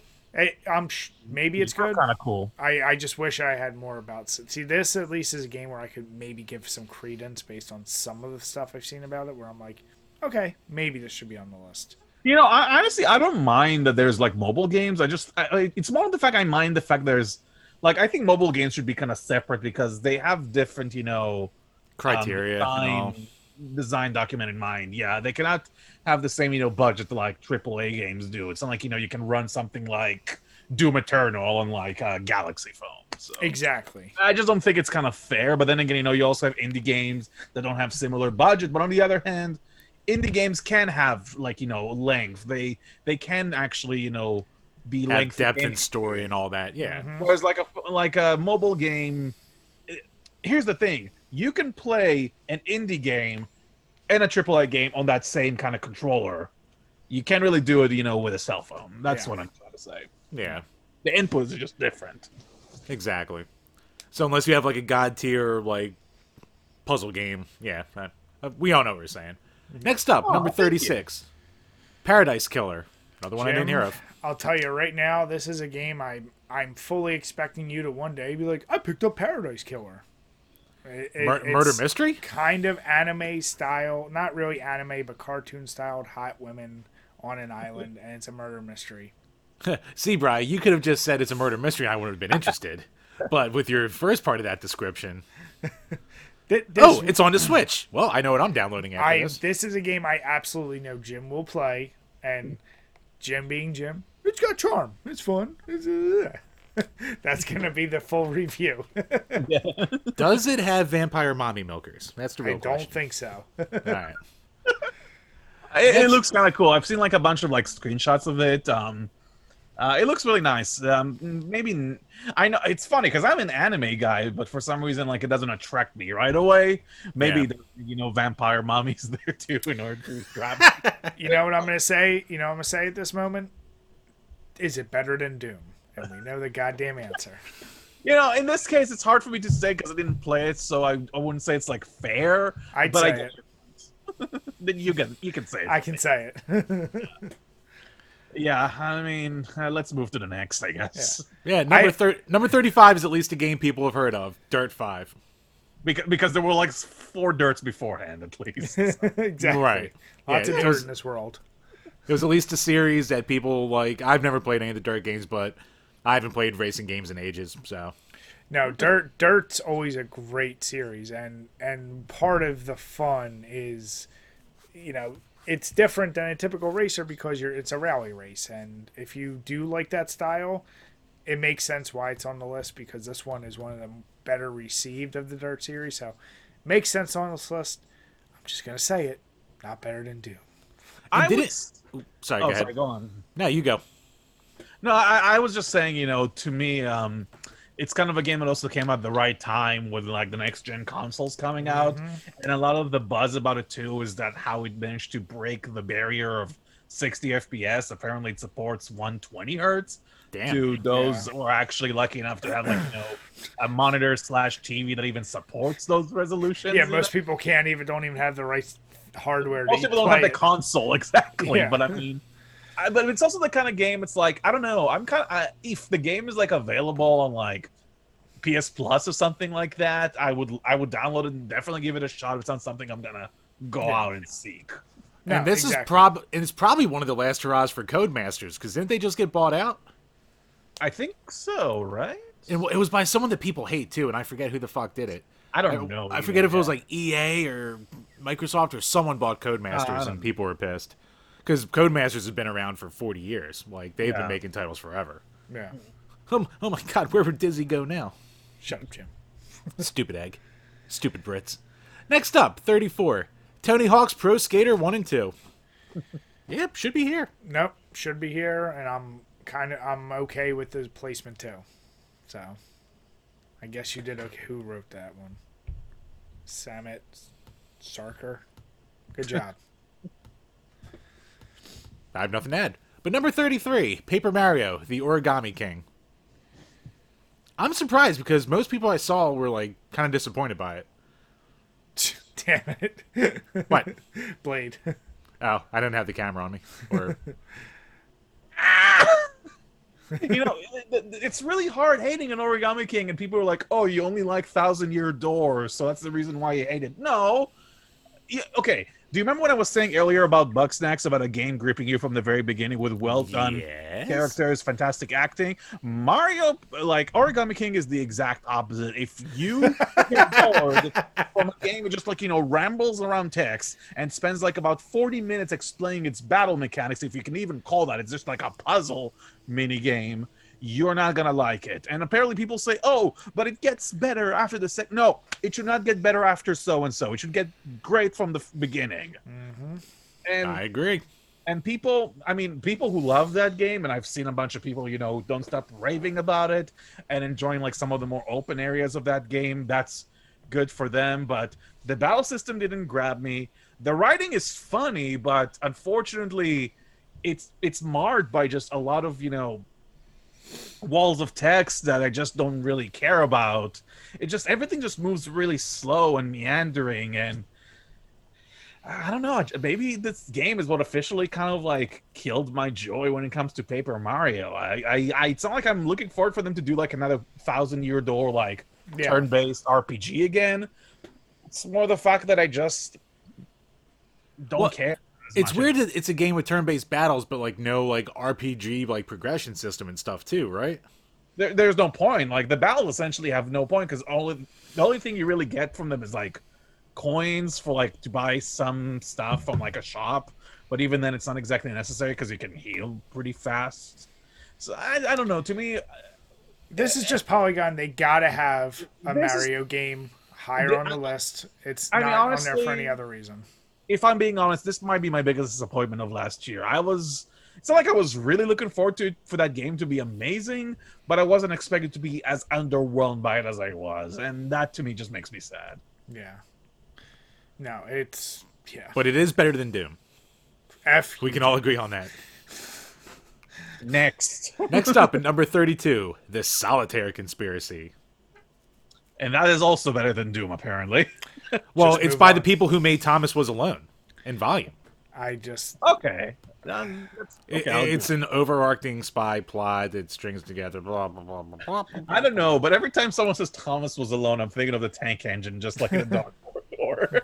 They're Poor 2, Thomas. they're 4, they're 6, they're 8. Do, do, do, Thomas do, was do, by do. himself. Grr. Gordon wasn't his friend anymore. Well, this one, I don't know how you're going to feel about this one, Blade, because we talked a little bit about it. Yeah, 31. Ghost of Tsushima. Ah, Oh, there it is. why 31? Look, can you remove the 3 from there, and then we're gonna have like a more appropriate spot? Look, it was barely better than the solitaire game thingy. Yeah.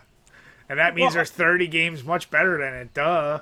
Well, I mean, here's the thing about Ghosts is the fact that when it first came out, a lot of people basically call it sort of like an Assassin's Creed game in Japan. So they kind of reviewed it kind of like an Assassin's Creed game. But in terms of like, like, oh, it's like a 7-8 sort of like game, it doesn't do anything special. It's kind of like, traditional like open world adventure game, like action adventure game. Here's the thing, maybe it doesn't do anything to reinvent the wheel, but why does the wheel have to be reinvented all the time? Why can we not have a game that just, looks really good and plays very well and does everything that it sets out to do right? Because it's not artsy enough. God Exactly. damn it. Like, It's not an hour-long puzzle game with cute graphics. Come on, duh. I mean, it's the kind of game that actually really makes you appreciate the hard work that all the graphic designers put into it, because you both played your fair share of open world games. Right. So whenever you have to look for the next checkpoint, you have like all those like little like pointers and like a mini map and stuff like that. Ghost gets rid of all of that, and the only thing that really helps you go to your next destination is the wind. And the fact that you can see the wind blowing to your next destination, you see like each individual like blade of grass or flower literally being blown to the direction you have to go to, really makes you appreciate the artistry behind it. I don't think I've used a photo mode in a game as much as I have with Ghost. It's beautiful beyond belief. Like, it's so beautiful that people in Japan are upset that they wish they made it. That's how good it is. Wow, that's impressive.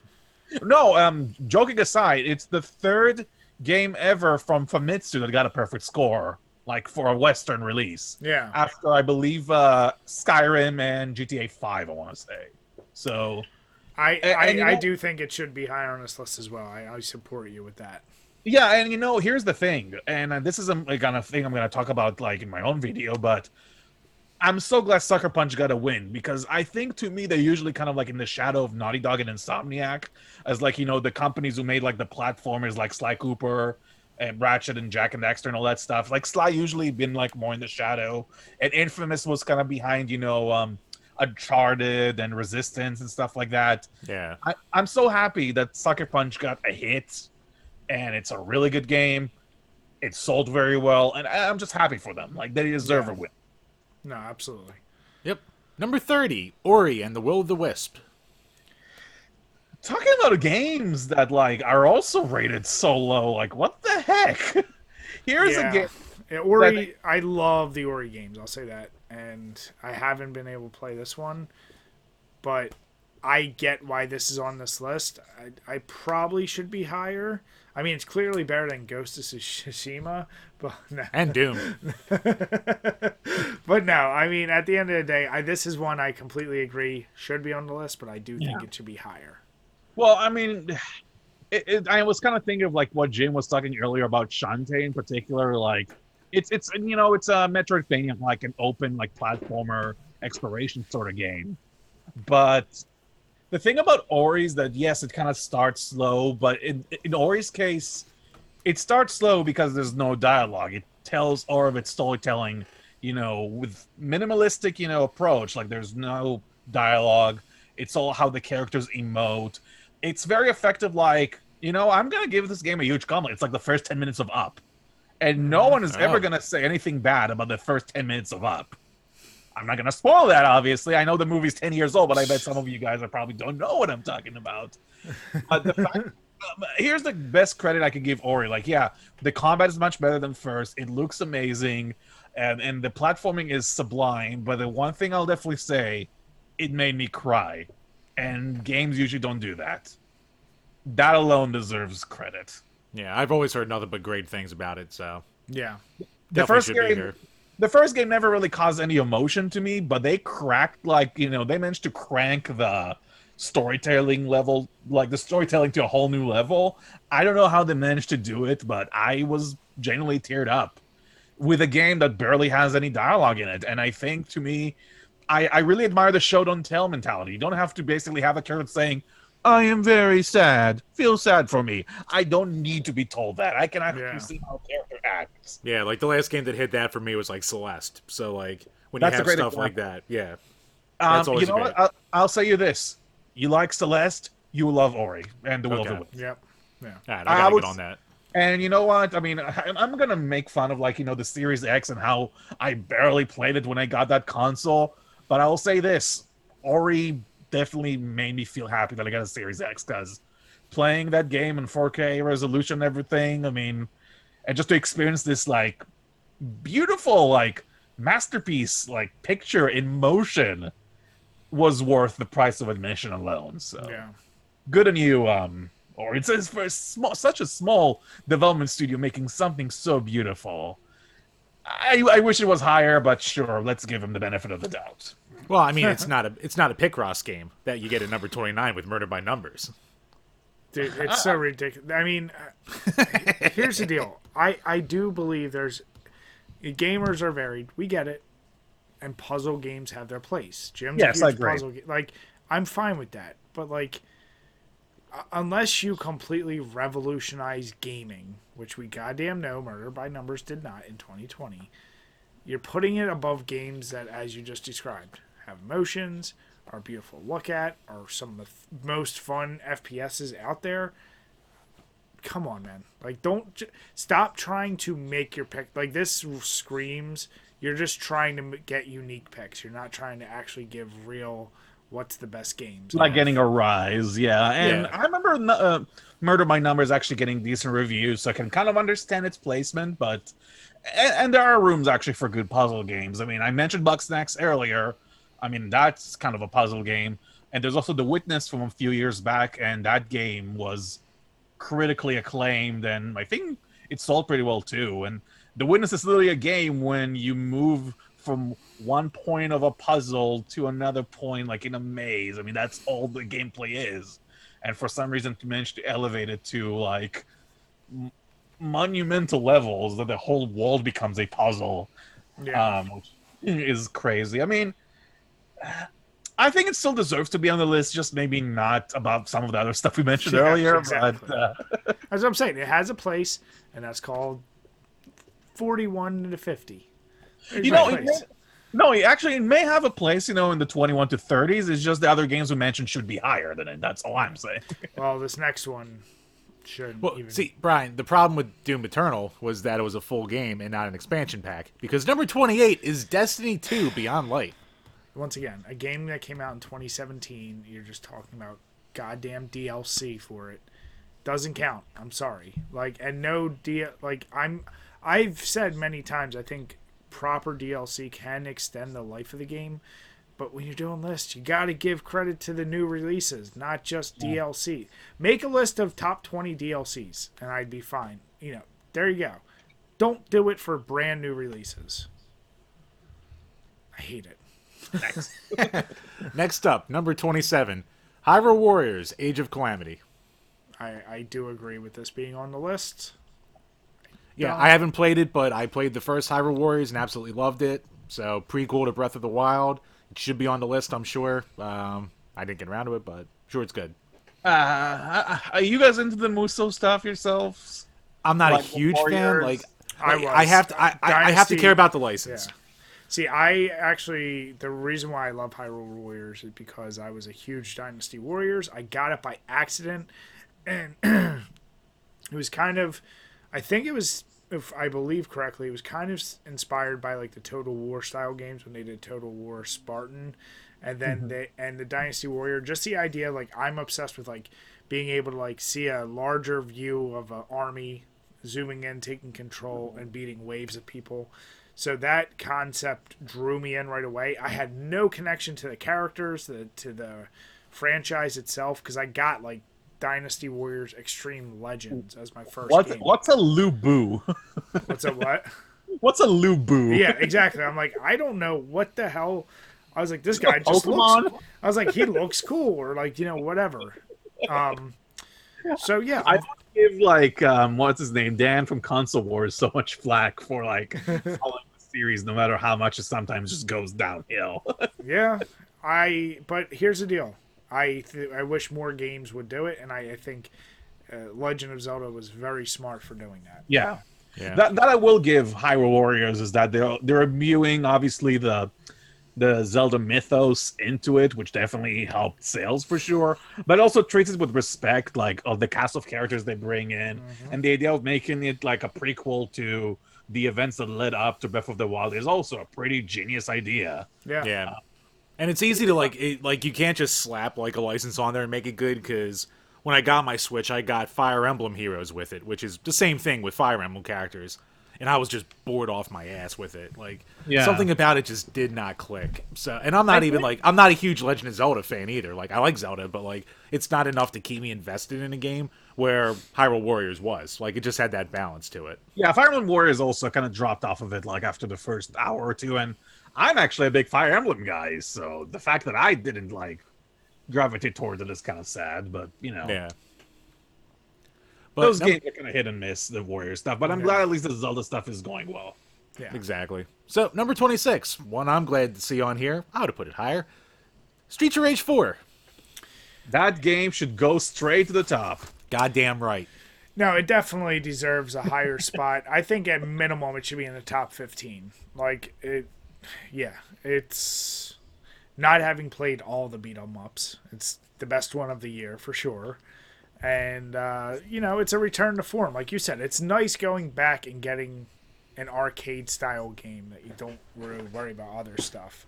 Better than Paprium?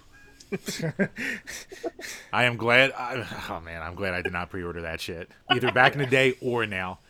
I feel bad for the suckers who are going for it now, being like, "Oh, it looks cool," and paying $130 for it. Like, fuck that. Well, watch there's gonna be like a next gen release on like PSN and like Xbox Store. Oh yeah, I'm sure. Yeah, I wouldn't be shocked to see it get enough people to get on it. I mean, Just like Pure Pure Solar Soul. never did. Well, Yeah, Pure Solar exactly. did get ported, didn't it?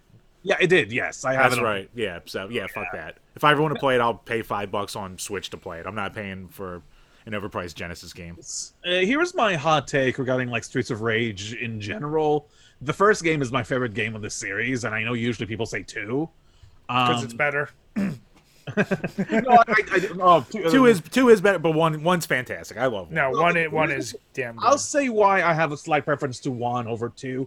I never really liked the fact that using the special moves took a lot of the health of your bar, and I know why they did it. They didn't want people to just use special moves all the time and spam them. Right. So there had to be like a risk-reward system to it, but I felt that the game was really hard as is, so you sometimes needed to rely on those special moves. So to me, like, the repertoire of the characters wasn't really as deep as it could have been, compared to, like, say, at least in Streets of Rage 1, you had, like, the cops, like, shooting a bazooka all the way up an elevator, at the very least, to help you out. Yeah. And that's what I like about 4, is the fact that you can use the special moves. It does take your health, but if you're good enough and don't get hit, Get it and back. you pull off a combo, you Yeah. can actually regain on health back. That's a really clever, like, modern way to upgrade the system from the old Genesis days. So it plays like a Genesis game, which is, of course, 2 giant thumbs up for me, but it also elevates and managed to do something new that is really subtle but incredibly clever. Yeah. And I've said many times that game, the one miss it had is the soundtrack didn't live up the par of the old games. I'll say it's better than 3. I thought 3. Well, everything's better than 3. 3 was soundtrack dog for 3. shit. I don't know what happened to Yuzo Koshiro there. Was he like drunk or something?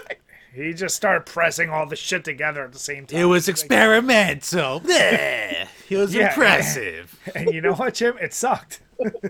Just trying something new doesn't make it good, Jim. Look, Brian, that Well, goddamn also disco. it's, The disco song should have been on our top 10 list. No, I will it go to my shouldn't grave. The have. disco song should have been there. Never. Yes. If anything, they should just told him, Koshiro-san, just go straight for like every level in Streets of Rage 3, and that would be better. See, Jim is the person on this list that would add like a goofy puzzle game as number 5. He's like, it's charming, isn't it? And everyone's like, what are you talking about? That's terrible. Look, I'm just mad Waifu Uncovered isn't on this list, so that's a crime in itself. I'm mad at the next one. So My go man. on. Next up, Hard Space Shipbreaker. You know what's funny? I actually had seen reviews of this many times, especially now that I'm using Steam a lot more. Okay, it may be a fun game, but just listening to what it's about, you basically take apart old decaying ships and old technologies. Okay. So it's not You're a VR. scavenger, essentially. Like, fine, that's a thing. Is it better than the games you mentioned so far? That's all I'm going to say. It's better than Doom Eternal. No, it's not. It's better than Fuse Rage 4. Snacks. You know what? Number 50. I'm still annoyed about that. It's the thing is that in terms of like underwater games, like I think Subnautica was also very popular. I know it didn't come out this year, but I barely heard of. I need to actually look at the name. Hard Space Shipbreaker. Exactly. And That how tells much you something. an impact. I had to literally go back to the page and look at it. Well, number 24. If you love you some resource management, then you're going to love Spiritfarer, a game about resource management on a ship. It's funny because so when I usually, do my whole game of the year shtick, I usually like to listen to like a bunch of podcasts and read articles of like people who, talk about the stuff they played. And one of my favorite go-to things is to listen to Giant Bomb because it's a lot of the people I grew up with, like old GameSpot, Jeff Gertzman, Alex Navarro, and all that stuff. And Alex Navarro in particular is a very indie hoity-toity kind of guy when he doesn't talk so much about like mainstream stuff. And a bunch of people said how much they like Spiritfarer because I think the whole concept of that game is reincarnation, like how life begins and restarts. And it has like a very emotional story to it, for what I've heard. But then, literally, the first sentence you say, like, it's a resource management game. That's all. Yeah. That kind of like takes away because that's kind of what I'm talking about a lot of the time. Is it fun? But that's like why I love Ori so much. You can have a game that's very emotional, but still have fun gameplay attached to it too. Yeah. Why is that difficult sometimes? Because you're not a failed New York Times writer who settled for Yes. video games. That's why. And you know what? Spiritfarer has the room, and I think it's definitely awesome for like that indie development to make a story that affected a lot of people. It's just not something that I would seek out. That's all I'm saying. Yeah. Yet. All right, so number 23. Speaking of old games, well, kind of a new old game. Demon's Souls Remake. I give this one a pass from the other ones because it's. I hear as it's like a much- ground up rebuild though. So It like, is. It's not. It's kind of. I wouldn't say it goes completely as far as like Resident Evil 2 remake, but it definitely like in terms of like Resident Evil 2 remake. Essentially, It's is a completely brand new different story. experience. I Yeah. would say like Twin Snakes is maybe my closest like comparison. that's a good comparison. Yeah, exactly. Like it So- retains like the same design elements to it, whereas like Resident Evil 2 remake does not play at all the same as the No. other Resident Evil 2. So this game, I'm fine with it being on the list. Yeah, I'm fine with it being there too. It's kind of I put it in the same category as Tony Hawk. It's when probably in a good like- spot too. Yeah. Yeah, like I'm actually okay with the spot. And you know what? Good on Blue Point. I think when it comes to remastering and making like old games new again, they're the best in the business. When the whole trend of like HD remasters and definitive edition started, they were the first people to release God of War 1 and 2 on PS3, and Yeah. everyone else followed suit. And then they did the Metal Gear collection that was really good, and I think they also did Eco and Shadow of the Colossus Yep. collection on PS3. And speaking of Shadow of the Colossus, they brought it to PS4 and it looks fantastic. So Yeah.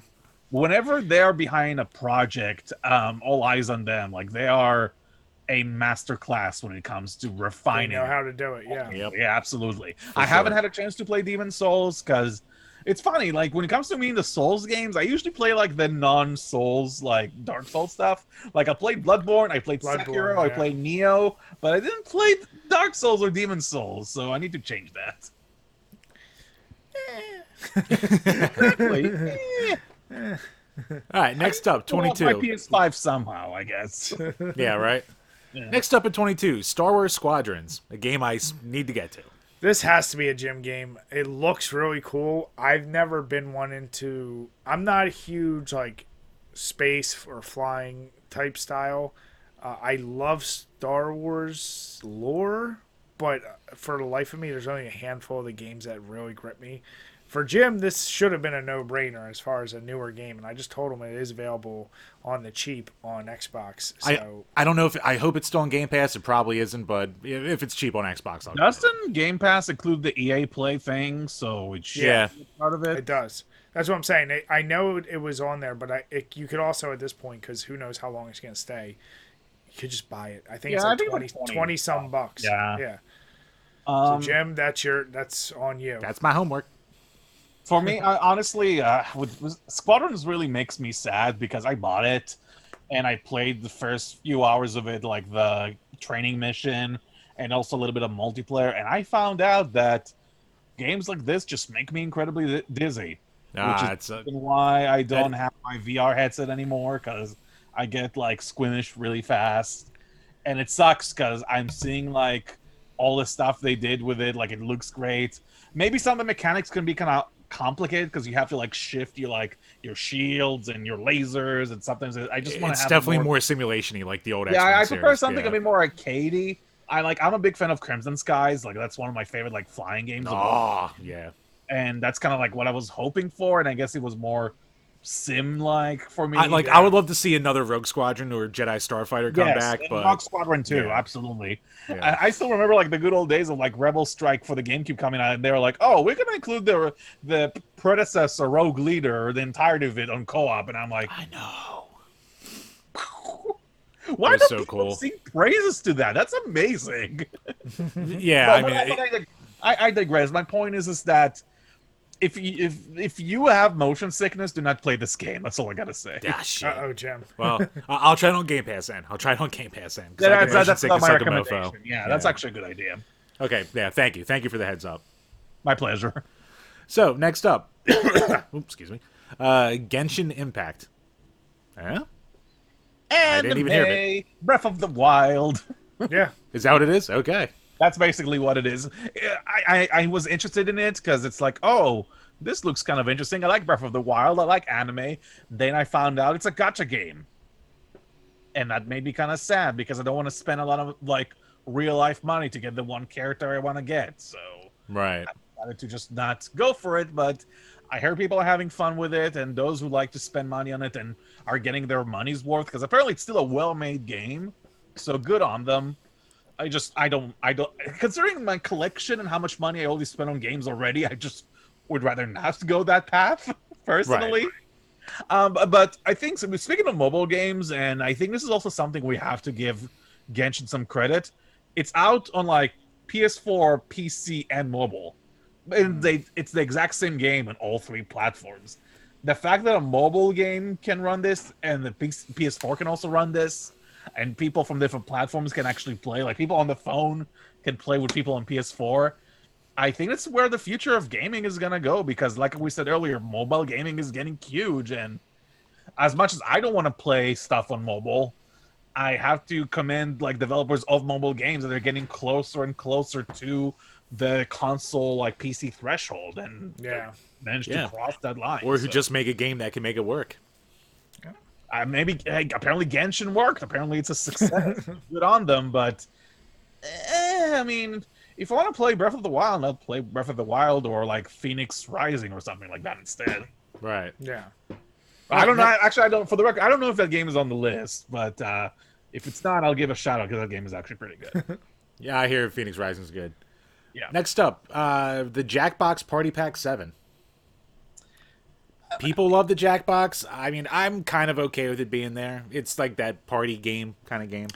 I'm not okay with it being 20. Now with it being 20. I'll give you that. That I'm could've with been- Brian. This is the kind of thing that it's like it can be in the list, but is it like number 20? Like high? Now, is it better than Doom? It's derivative. So You know? All right, now here's a shocker. So for Yeah. as artsy fartsy as this list has been, number 19, The Last of Us Part 2. Let's Wow. open a can of worms together.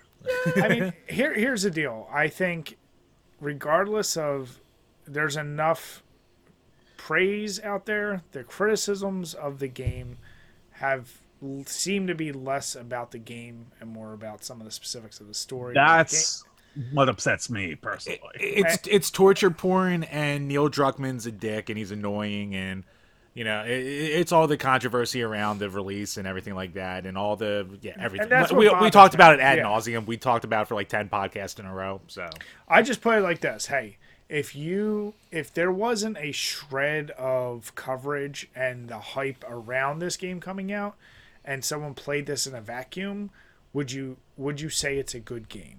And it's tough to put yourself in that, because, as they say, the first line, the game puts you in a bad mood. I am all about games that give you a very unique experience. Whether it's like when you watch certain movies, like there's certain movies you watch and you just don't feel like good, but you just watched a good film because you had an emotional response, and that's what we've been talking about. Right. And it can't always be this made me happy, or this made me joyful or sad. Like sometimes, like, putting you in a negative mood is like, it's powerful. So I kind of think like it should be commendable, and honestly, I think it should be maybe at least number 10. I think it should be on the list. It probably should be higher. Like when we had Nest Friend on, like, he loved the game, even though it was like straight up torture porn. But he's like, the game's so fun though. So Yeah. I was thinking, like, you're talking about like movies that cause like I think of like Joker. That's like the first thing that comes up to mind, because I was feeling very uneasy watching Joker from like a couple of years ago, but then I'm realizing like that's kind of what they were going for, and just everything around it was well made. It's just not the kind of movie I want to like watch again because of those reasons. And Exactly. and speaking of The Last of Us 2, it's the problem with The Last of Us 2 with me, it's not story choices, it's not, the ending, it's nothing like that. I think complaining about stuff like that honestly is kind of juvenile, because they like, the audience don't like to be like challenged in terms of like, how a story can change. And I respect the goal that Naughty Dog had to do. My issues is more the fact that the pacing is just sometimes really, really slow, in terms of like, Last of Us 1 had moments of levity. Like, you had characters that, had different emotions besides of being dreary and depressed the entire time. Ellie would make jokes. Ellie was trying to have fun despite the fact of how terrible the world around her was. So no matter how terrible things were in the first game, you had at least like one voice that basically kept things up. Now that Ellie is older, she's grumpier. Everyone around her is kind of grumpy too. And you have to play through this experience for like what, 28 hours of like, this world Misery. sucks. It really sucks. Yeah. Let's talk about how much everything sucks. And I'm like, oh, for the love of God, I get it, all this terrible. Like, can someone just crack one smile? I mean, there's like one flashback the entire time where characters are happy. And I wish there was like more stuff like that. It's just. But you know what? When it comes to storytelling and PlayStation, and obviously Last of Us, I think, was the gold standard of like what's set as more cinematic and getting the story and getting you invested. They're setting you up for what I would think is a triumphant like a third movie, like third game. I'm sorry, and like basically, I think that's where you get your happiness. It's kind of like, in the Empire, everything's a little dark for the heroes by the end, and it's like, oh shit, what's happening? Yeah, but the thing is that you can still tell a story about a horrific event and still have like different emotions, because Sure. Ghost of Tsushima is a really good example. It's telling the story. I mean, yeah, a lot of it is fictional, but it's about like a war, like when Mongolians invade and kill a lot of Japanese people, and you like ride around with your horse and you see like, corpses that are being on stake, and stuff like that. And it's horrific to see that stuff. But then, you can have a side quest when you're helping, your friend to infiltrate an enemy camp, and you have to jump into a sake barrel because that's the only place you can hide, apparently. And you find yourself, oh, wow, the one place they would not search me is a sake barrel. And then you actually go on and like stab everyone.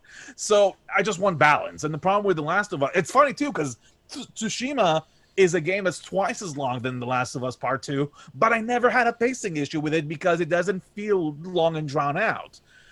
that's the problem. You need to have balance, and I think the first game struck it, and the second game unfortunately missed the mark. That being said, however, it can be higher because I do think the gameplay is actually pretty good. So Yeah, yeah, for sure. All right, number 18, game Brian's talked about a lot. Assassin's Creed Valhalla. I mean, I'm loving it. I'll be honest. I was not the original Assassin's Creed and those games. They didn't draw me in that much. This one, I'm really loving, and I find myself the same way this person who reviewed it said. At first, it feels like, wow, this is such a big game. Like it almost feels overwhelming. And I've checked my time. I'm like 45 hours in, and I know I'm not even close to finishing the story. And I don't feel like I did that. Like I doesn't feel overwhelming now. I'm like, oh, it does make sense. And the gameplay, like I just love the complete. You're not just being a stealthy person. Like you're all about raiding. You're all about setting up your village. You're like they're implementing new things in Assassin's Creed in a way that I like. And if you're a diehard Assassin's Creed fan, maybe it turns you off. But for me, I welcome the change in pace. this game is like a Norwegian Ghost of Tsushima. Yeah, that's fine. And that's not a bad thing. I mean, I will say this: I haven't actually had a chance to play Valhalla yet, but man, Ubisoft are nuts for releasing like that, Watch Dogs Legion, and Phoenix Rising in the span of like 3 months. Like, sort of, it's just kind of crazy to me of like how many like open world stuff they had, and I'm glad at least that apparently Valhalla is one of the better Assassin's Creed games out there because I don't like a lot of them. I only like 2 and same. Origins, and that's kind of it for me. Yeah, I mean, Assassin's Creed was very, very, very hit or miss. Yeah, and most of it was misses for me. And this one's sucked me in pretty decently. So I heard from a lot of people who do not like Assassin's Creed saying Valhalla is actually pretty good. So it's kind of one of those games that I'll definitely give a chance to, like, pretty soon, hopefully. Yeah. Right, Jim? Yeah, I'm never getting to it. No, he won't. He'll never play a single Assassin's Creed game. Yeah. Number Unless 7. it's called Ass Creed. Like, literally just call the next one Ass Creed. Oh, well, sign me up. Number 17, Fall Guys Ultimate Knockout. Had to be on the list. It's because of what a big deal it was in 2020. I think it was, like, the game of, like, August that people were like, Yep. Yeah, July, August, like the summer. Right before Among Us hit. That was, like, the game. I was about to say, I think the moment Among Us got popular, Fall Guys died. It did. Yeah. Oh, yeah. Yeah, no, that killed it off completely. Like, I haven't heard anyone touch it or talk about it. But I respect it because of, once again, that's kind of like Pokemon Go in the day. It was a big thing for a little while. I still play Pokemon Go. I'm level 41. You're that guy, the one.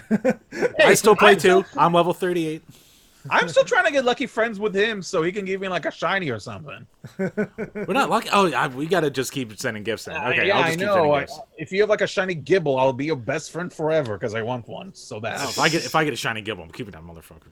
Well, if you have multiple shiny Gibble, then give me one. Is what I'm saying. I have 3, and I'm gonna sell them all to other people. But I want to talk like touch upon the whole Fall Guys like Among Us thing because when I first saw Among Us, I was like, is that like a Fall Guys spin-off? Well, you might have to wait because You might need to save that. Yeah. Yeah.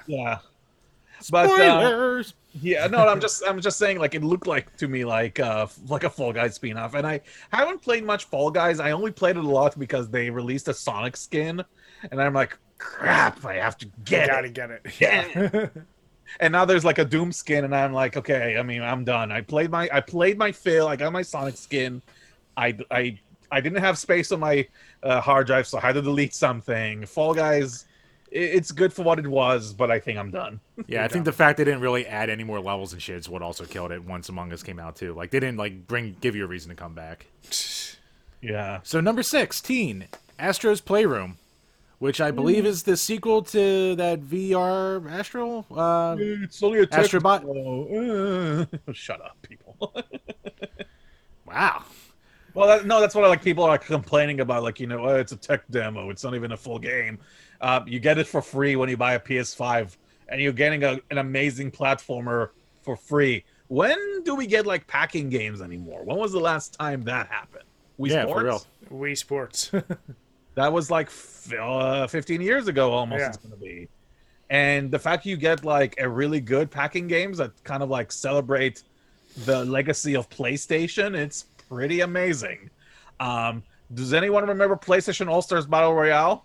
Yes, Oh, yeah, I love underrated. that game. Yeah, well, then this game celebrates PlayStation legacy even better, I would say. Yeah. The treasures you find are literally like artifacts of like PlayStation history.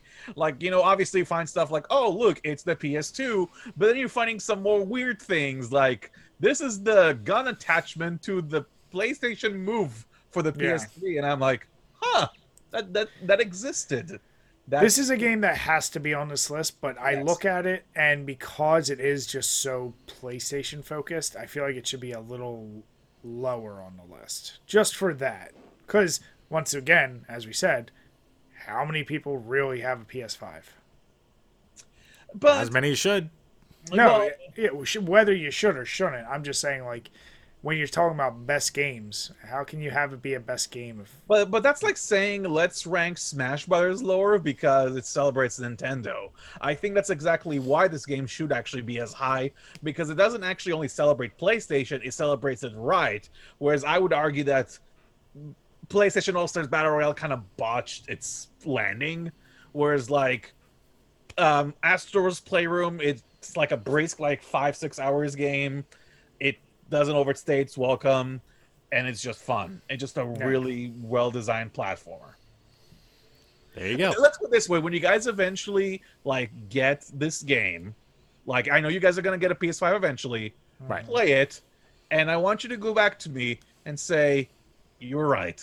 No, I'm gonna come back, I'm gonna say I'm it is gonna good. be smug as heck.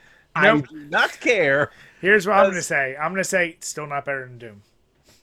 That is fine, but you will still have a giant smile on your face because of all the little references and stuff they have there.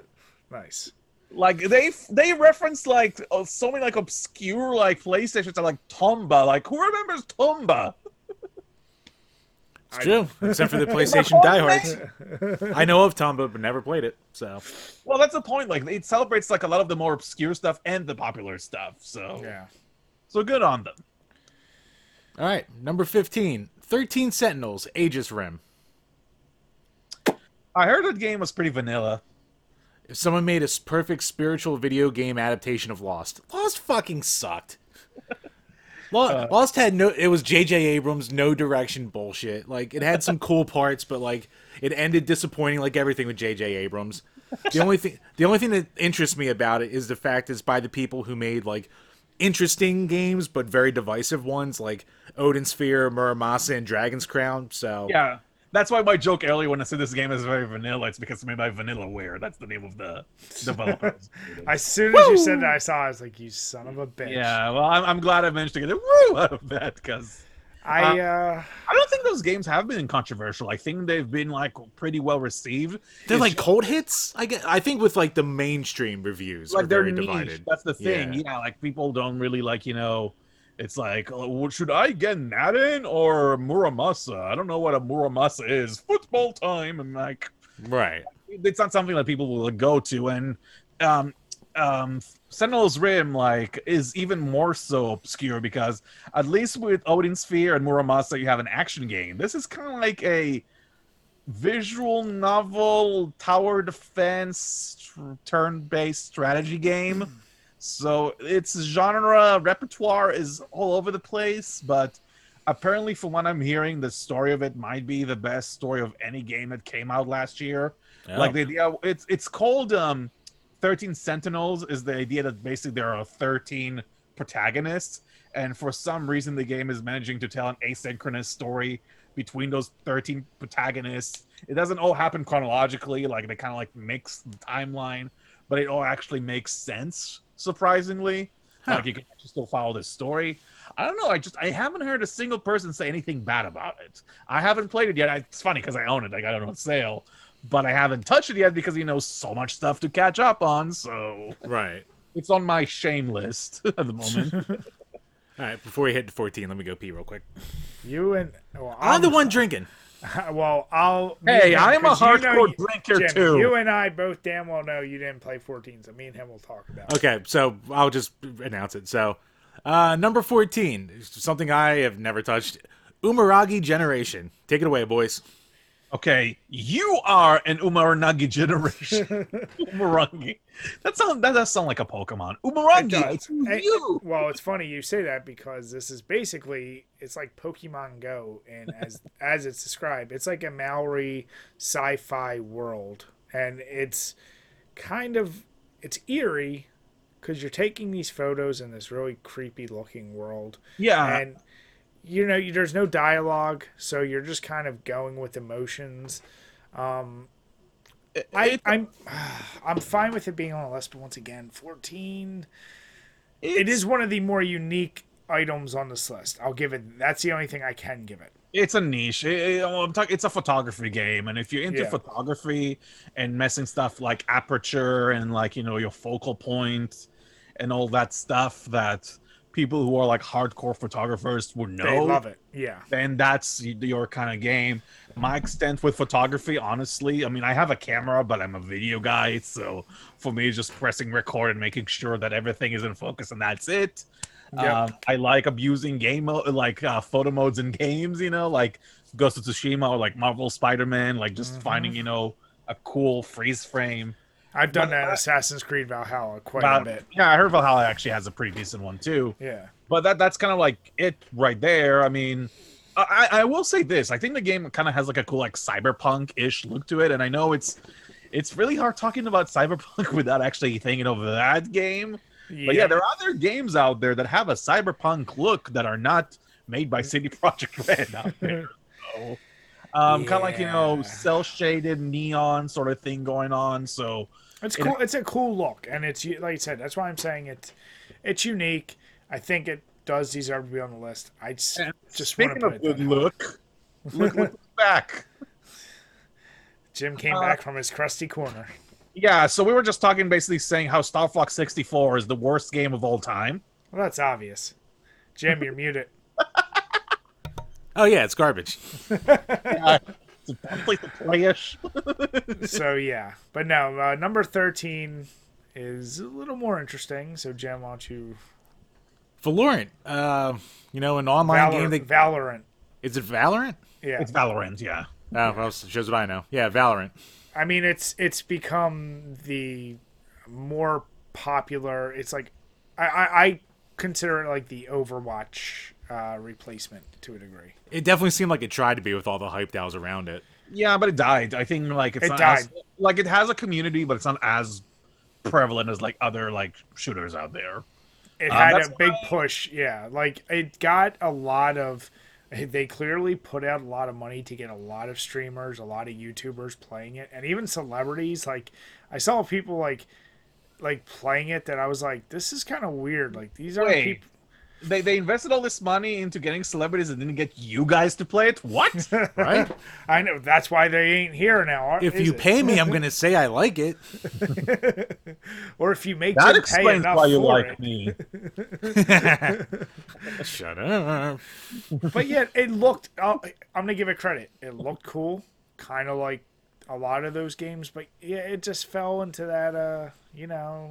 Okay, it'll be that game that like people years later will be like, hey, you know what's actually a fun. I think of it like Titanfall. Like everyone who plays Titanfall knows it's a great game, but nobody played it. So that's the problem. And 2 was excellent as well. Oh, Like, 2 I was loved much it. Yeah. better, yeah. And that's, but once again, it's like Valorant, they had people playing it, it's fine, but it's going to die out, unfortunately. It's like the hero shooter stuff is like slowly waning because once Overwatch nailed the formula, I don't think other companies managed to replicate it as well. Right. Someone's got to come along and be like that thing that dethrones it with adding just that other new mechanic. And it wasn't, I mean, it could have been Valorant, but it wasn't. At least it wasn't Battleborn. Damn it, Jim. Number 12. If found. I'm sorry. I don't want to see a visual novel be number 12 on a top anything list. Period. But it makes a good case for playing the Period. Switch docked. I said period. And nobody cares about the Switch dock. The only reason the Switch is even had half the success it is because you can use it while you're taking a poop. That's it. What's the claim? I want to hear. Why should I play this docked? Apparently, the point and click control nature works something better when It literally starts it off that half the article is written about why it's a good case for using a Switch docked and using it on a TV. That's literally it. And if that's your argument for why this is such a great game, you ain't no. Yeah, it's like at least if you like try to place a game this high, better than write a Doom, good argument. better than Streets of Rage 4, Last of Us 2. better than Last of Us 2, better than Bugsnax, fucking Bugsnax. Ghost of Tsushima, Ori. Yeah. That's your number 12 there, people. The game that makes you go, oh yeah, I should dock my Switch. Blink. Number 11, Spelunky 2. I hear people absolutely love the first Spelunky. I never got around to it, so I'm assuming this is a good platformer again. I don't know. It's also kind of a roguelike sort of game. You know, you die and you have to like restart and keep like over and over, like try to dig deeper and stuff like that. The thing about Spelunky, I noticed that like only the people who are like really, really hardcore into Spelunky don't shut up about Spelunky, and everyone else is just like, oh, it exists. Yeah, basically. Yeah. Like this has that hardcore niche crowd that when they play it, like the guy who wrote this says he has several hundred hours invested. You're in it, you're completely obsessed, but you're not getting that. It'll pass a lot of people by, and they'll pick it up and be like, okay, I shouldn't be number 11. Fine with it being on the list, but come on, man. You know, speaking of number 11, we're actually finally reaching the top 10. Mm-hmm. Yep. Son of a bitch.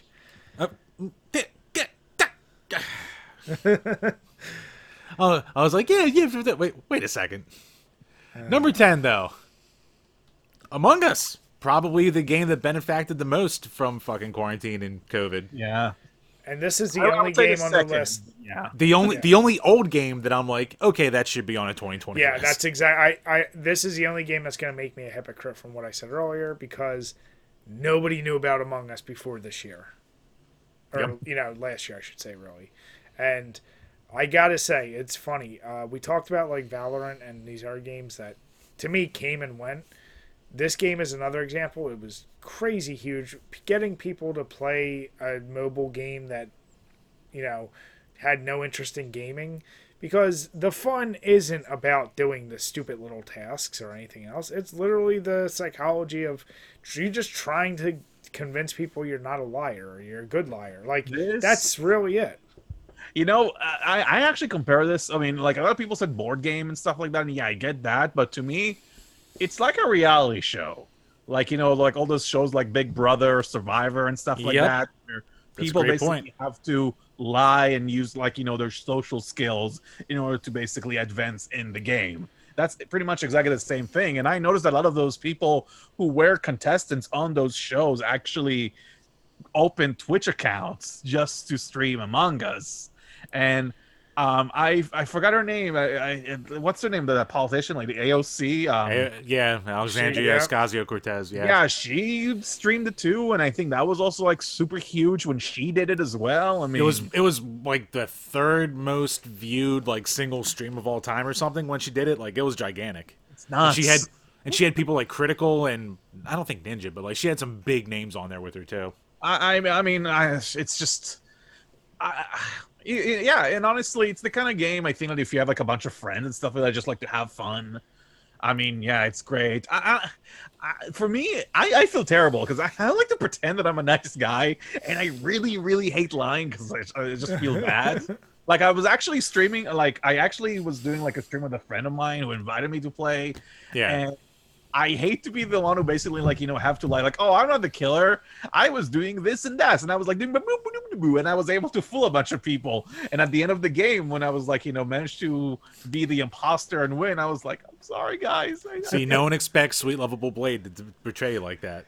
Whereas Jim gets voted out first. I get every voted out time. immediately when I'm not the fucking imposter. It's like, oh yeah, Red's the imposter. I'm like, I was in electrical. I was fixing shit. No, here's the funniest part. Like one of the games I played in Among Us, we had like some person who played this game so many times, and I was basically like moving around, and no one was killed yet. And the person was like, "Oh, Blade is the imposter because he wasn't like doing any tasks, and like he wasn't doing anything." And I was like, "I barely moved," and Yep. everyone Yep. and then I'm like, Yeah. Yeah. But Them's the that's breaks. a one I haven't touched in months already, but still, it definitely deserves to be People on say there. it's broken now. I guess there's too many cheaters and bullshit now, so everyone Probably. says it got ruined. But Yeah, it it's kinda- had a cool run. it's like it's in my pile of I respect but not like sort of thing. It's like Sure. I think it's really good for what it is, but it's not just something I'll like go back to a lot unless I absolutely need to. Yeah. Yeah, it's like you said earlier. It's right place, right time. Yeah, especially with a quarantine thing. Yep. Exactly. So number 9, something that was apparently a social media phenomenon that I had never heard of, and I spend way too much time online. Baseball. You pick a imaginary baseball team and you manage it with friends, and events happen, and it's all it's a browser browser fucking game. simulator of baseball teams. Really, Polygon? I get the fun Okay. factors there. I'm sure the fun factor can be there. Yeah. Come but the on, number 9. A browser game. A fucking browser game. Like I never heard of it, and the fact that I didn't hear about it shows how little of an impact it probably left. Because I would have. No one talked about this. Well, but here's the thing: I would hear about Football Manager at least because I know there's like an audience for people who like to manage their football team and trade their players and stuff like that. I hear that crowd. Yeah. I'm aware of it. Baseball is the first time I'm hearing about this, and the fact that it's the first time, I'm like, is that really top 10 worthy? I don't know. Maybe the person enjoyed that much, but as far as I know from this list, this is a collective of like a staff. So the fact they all kind of agreed for this to be in the top 10, They all played it at work together, so they all went, oh, this is a social media that- phenomenon. Well, That once makes again, sense. not to pick on her, but once again, the name that keeps popping up when we get to these kind of really goofy names, Julia Lee. Don't know who you are. I don't like you. no, I was about to say, because you cannot play Doom Eternal campaign with a bunch of people together, so Yeah. it's for the list. Boo. You can't have wacky things on a browser that nobody wants to open up to play. Meh. I don't like to take the eye of a cacodemon. That makes me sad. Number 8, Crusader Kings 3. And I think it's the same thing with like Desperados 3 and Wasteland 3. All those games just like blur, pun unintended, in my mind. They all It come. does, and it's very much, as it says here, actually, it's a good quote. It's a feudal version of The Sims. Okay. Okay. Sure, Maybe it might is be the fun. best of the Not my Crusader games. Yeah. Does it deserve to be number 8? Come on, guys. I mean, sure, if you like sim games, good for you. I just think it's a niche thing. Yeah. Like if it was like one of the Sims games, and I know those are incredibly popular, sure, but Yeah, that would that make seems like more more sense. of a niche choice within a niche crowd. Like Absolutely. double on the niche. Right, exactly. Yeah, they're just stroking their neckbeards We here. might as well pick a stupid ass pinball game at this point. Hey, sir. Weird. All right, so number 7, an interesting one because it's a game that everyone I hear that played it say it's a masterpiece, it's fantastic, it changes the game, but only like 3 people have ever been able to play it because it's Half-Life Alyx. Well, first of all, you guys are a masterpiece. Oh, It goes without saying. Well, no, I know, but I need to say it anyways because people should remember that. But like I said earlier, can when you we just say I am and Jim isn't? that's why you get the payment. Anyways, Wait, we're getting paid? but like I No. talked about Mario Kart Circuit earlier, it's the same exact thing. Some people don't have the room for a VR setup, and I'm keep hearing that when it comes to innovation of VR gaming, like Half-Life Alyx is it. It's just a shame I cannot experience it, the way it was meant to be experienced, and that's the saddest And I part. think you can even do it on any of those rink-a-dink VR sets or like even PlayStation. Like you need like what the Vive, like you need like the top of the line one to be able to really play it. yeah, Too. it's So you're making niche of niche of niche of niche again, but this one has a name behind it. Yeah, it's like the 1% who have an entire basement level of Just space. dedicate, yeah. Yeah, and I don't have that, unfortunately. But this is not against the game. This is actually yeah. The game could be the best game on the list if you I actually think could play it. From what I hear, it probably deserves to be where it's at. Yeah. It just sucks that you can't play it. I think, from what I remember, I think GameSpot is the only place I know that gave it their #1 favorite game of last year. So it got one Game of the Year award, so I guess it's worth something. Yeah. Yeah. All right, number 6, Spider-Man, Miles Morales. This one's hard for me personally because I know a lot of people really love this game, and I loved the original game. That was my favorite game of 2018. I may be alone on that, but I kind of found this a little bit derivative. Sure. I didn't enjoy it as much as I wanted to enjoy it. They took the stealth mission with Mary Jane out, so it's just Spider-Man action, but I don't like Miles Morales that much in this game, unfortunately. And that was my biggest critique, is that... and here's the thing. Spider-Verse is an amazing movie. I think my flaw was watching Spider-Verse before I played the game, because I love Miles in Spider-Verse, because the entire movie is based on that character, and I think that spoiled me because I was like, oh, this Miles is whinier and he's kind of annoying, and the fact that I'm getting to play a character that I don't like as much makes me kind of not like the game, even though it...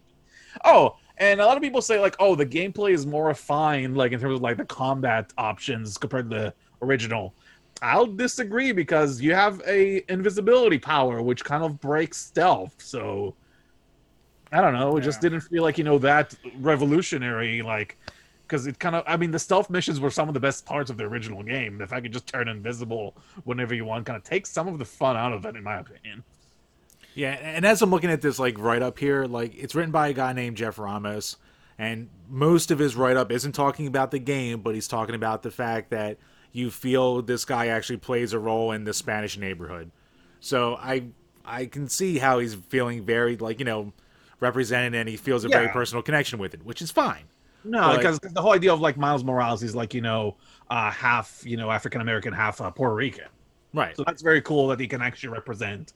What? Because he had the swagger of a black teenager. Oh, that was a beautiful review. But yeah, which is fine. But talk about the gameplay at least and shit like that. That's my only problem with this write-up here.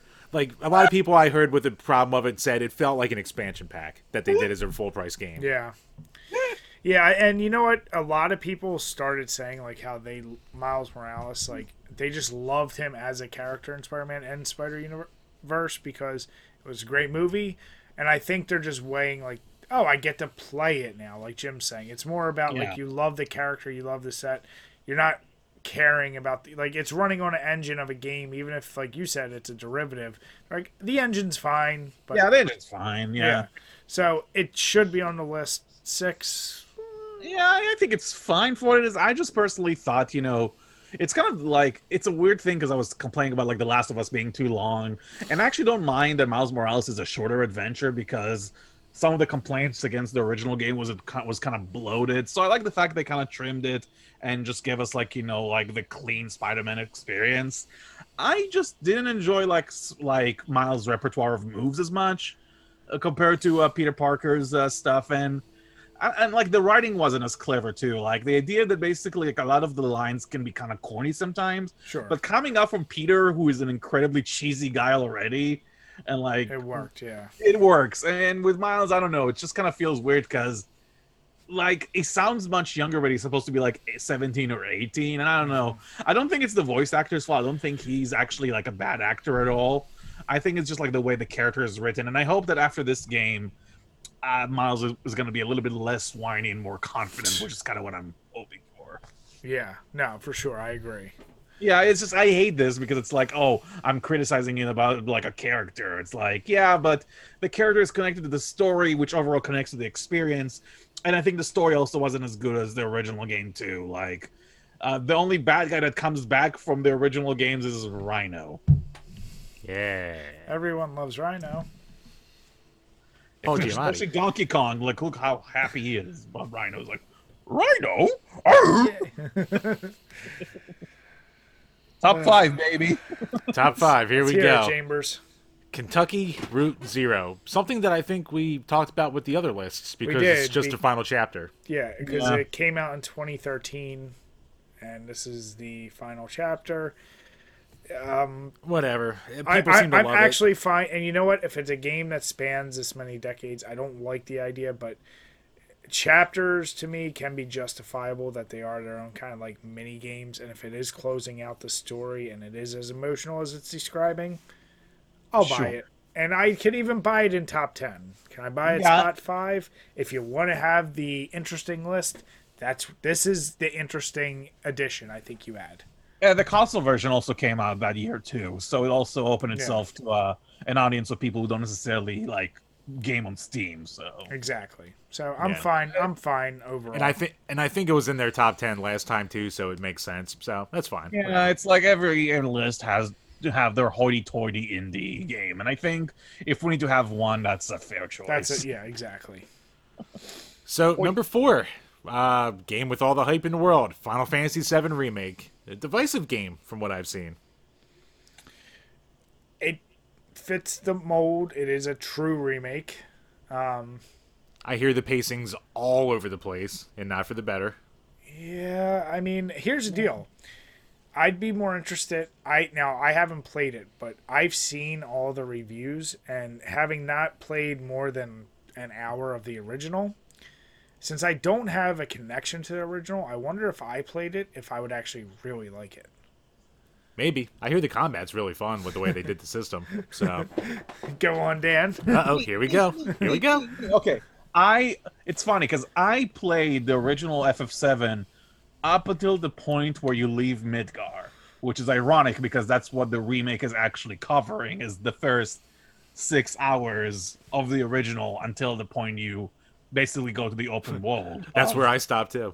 Yeah, I don't know why I stopped at that point. It's not like I honestly, it wasn't the fact that it was bad. It just kind of dropped off. Sometimes it just happens with games. It's Yeah. nothing against the original, but the point is that yeah, I kind of noticed like I played about 8 hours into the remake, and I kind of noticed the fact that, like you said, boy, they sure like to pad it with a lot of like random characters and stuff that I Yep. just don't care as much about. And there are some really cool things about it too. Like they have this like this crazy motorcycle riding guy who just like challenges Cloud to like a one-on-one just because he's kind of insane. So there are some original ideas in that game that I do like.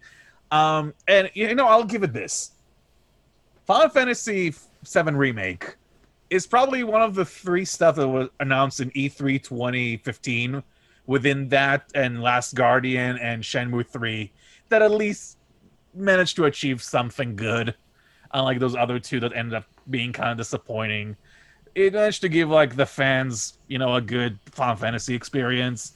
I mean, 15 was also kind of disappointing too, you know, from what I keep hearing. So honestly, I fell off the remake. I know a lot of people will like die for it, but I think like you said it best, like the pacing is just all over the place. There's a good chapter, there's a bad chapter. There's like the combat is also kind of like frantic because it tries to combine like turn-based and real time, but sometimes there's like so many practicals going on and you have to switch characters on the fly and you don't know what's good on what sometimes, because as much as you want to plan an attack, when everything just happens and sometimes, you know, you have to do the turn-based stuff, like it doesn't actually stop, it slows time. So it's like, oh, I'm thinking, what am I supposed to do? Oh no, Tifa's dead, I have to revive Tifa. Well, great. Yeah. Yeah. So it's a vast improvement, I would say, over 15 in terms of like, you know, its combat style. It's still not there yet. I think they're very close to like, you know, like the excellent like, you know, 9 or 10 out of 10 experience. I think it's like an 8-ish sort of like out of 10 in terms of like Alright. quality, which is still Yeah. good. Yeah, it's still Didn't that's really still damn live good. with like, you know, and apparently I heard that in like the first like third, which is what I played, is the best part. So if I played the best part and it's not getting good like towards the end, I'm like, oh boy. Yeah, why ever Yeah. go back? All right, number 3, Microsoft Flight Simulator.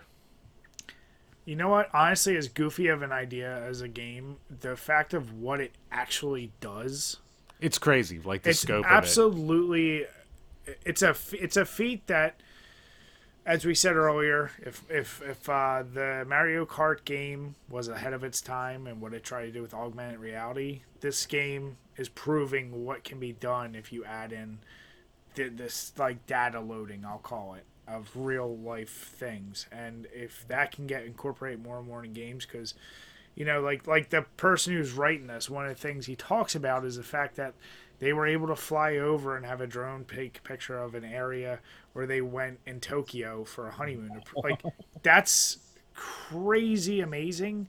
Nuts. So to me, honestly, I felt like this game, honestly, for just those feats, probably should have been number one. But I'm fine with it as number three, because just saying all of what I just said, there's nothing that comes close to being like that. But we're talking about like a game that's like a technical achievement. We're not talking about like overall like like a fun factor too, yeah, in gameplay. Yeah, I think being a number 3 in a top 50 actually is a very respectable place. Oh yeah, no, it is. Like I said, I am giving more credence to the technical factor here for sure. And this is honestly, this is going to be like my sure entry, like a game that I'm not going to probably play, because honestly with the Flight Simulator, it's one of the most technical games out there. Like, you need more keys on your keyboard to know what the heck you're doing because of all the switches you have to toggle and stuff like that. Right. But the technical achievement of being able to map our globe to such minute detail, to the point that even like a graphics card like a 2080 will not be able to process everything perfectly, is just mind-boggling. It's insane. If anything, they get my tip of the hat. I think they deserve a hand. Bravo to them. Yeah. And apparently it's going to be ported for the Series X sometime this year, I heard. Cool. I don't know how that's going to translate to a controller, but it'll be interesting. Very, very simplified. Just give me creams and skies too, people, please. All right, number 2, one of the biggest hits, and definitely should be here, Animal Crossing New Horizons. This is my fine. I mean, I still say, if it wasn't for the fact of the timing of the release with what we're dealing with globally, and it being what it is, it would still would have done amazing. But I think that was the perfect lightning rod for this game. Yeah, like I think that's what's put it from being like a game that sold like 10 million copies to be selling 30 million copies. Like, it's the best-selling Switch game, I think. I'm not sure if it is now. Oh, it passed Mario Kart at this point? I think it did. Let me double-check that. I'll check that right now. Yeah, well... Yeah, you know what? This is the epitome of lightning in a bottle, like the right place at the right time. Like coming out exactly where the lockdown began, and people were basically not allowed to hang out with people in person. And what better way to do it is in a sunny island with a bunch of friendly animal characters, and being able to celebrate, graduation there, which is amazing that people can do that, and I give total respect for that. Yeah, I mean, as of September, it was number 2. It was like 2 million away from Mario Kart, but it also did that in a matter of 6 months as opposed to 3 years. So, which is bonkers. Which, like, I've seen like so many like celebrities like making their islands. I mean, what's her name? Brie Larson, like Captain Marvel, was like, "Look at my Animal Crossing island, everyone." I'm like, I know that person. She was in a movie. So it definitely like reached like a huge mainstream, and people bought Switches just to play Animal Crossing. And you know what? I'll say this. There was one game that came out during that first week of quarantine that people bought it, like, on March 20th, that brought me a lot of joy. And that game is Doom Eternal. Thank you very much.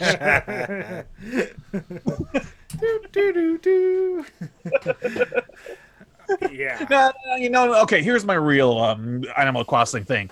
I think that they improved some things. I love the crafting. I love the idea that you get to form your island now, so you can actually like organize houses, so it's not just like placed randomly. Yeah. That's pretty cool. it's just very expensive to do it. So you have to like farm turnips and stuff like that, which I don't know, just takes kind of the fun out of it to me.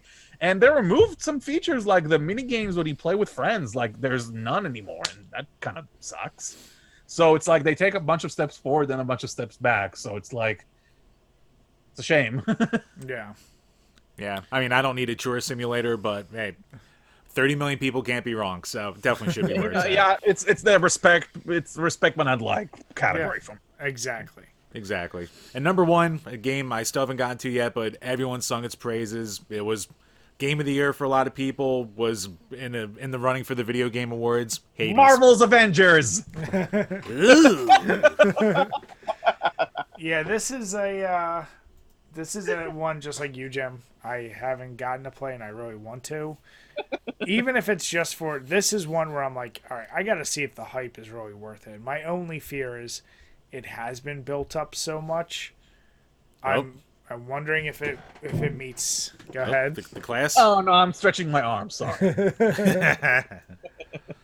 Okay, I played it. I actually spent a decent 25 hours on it so far, so I definitely have a stake when it comes to an opinion. Yeah.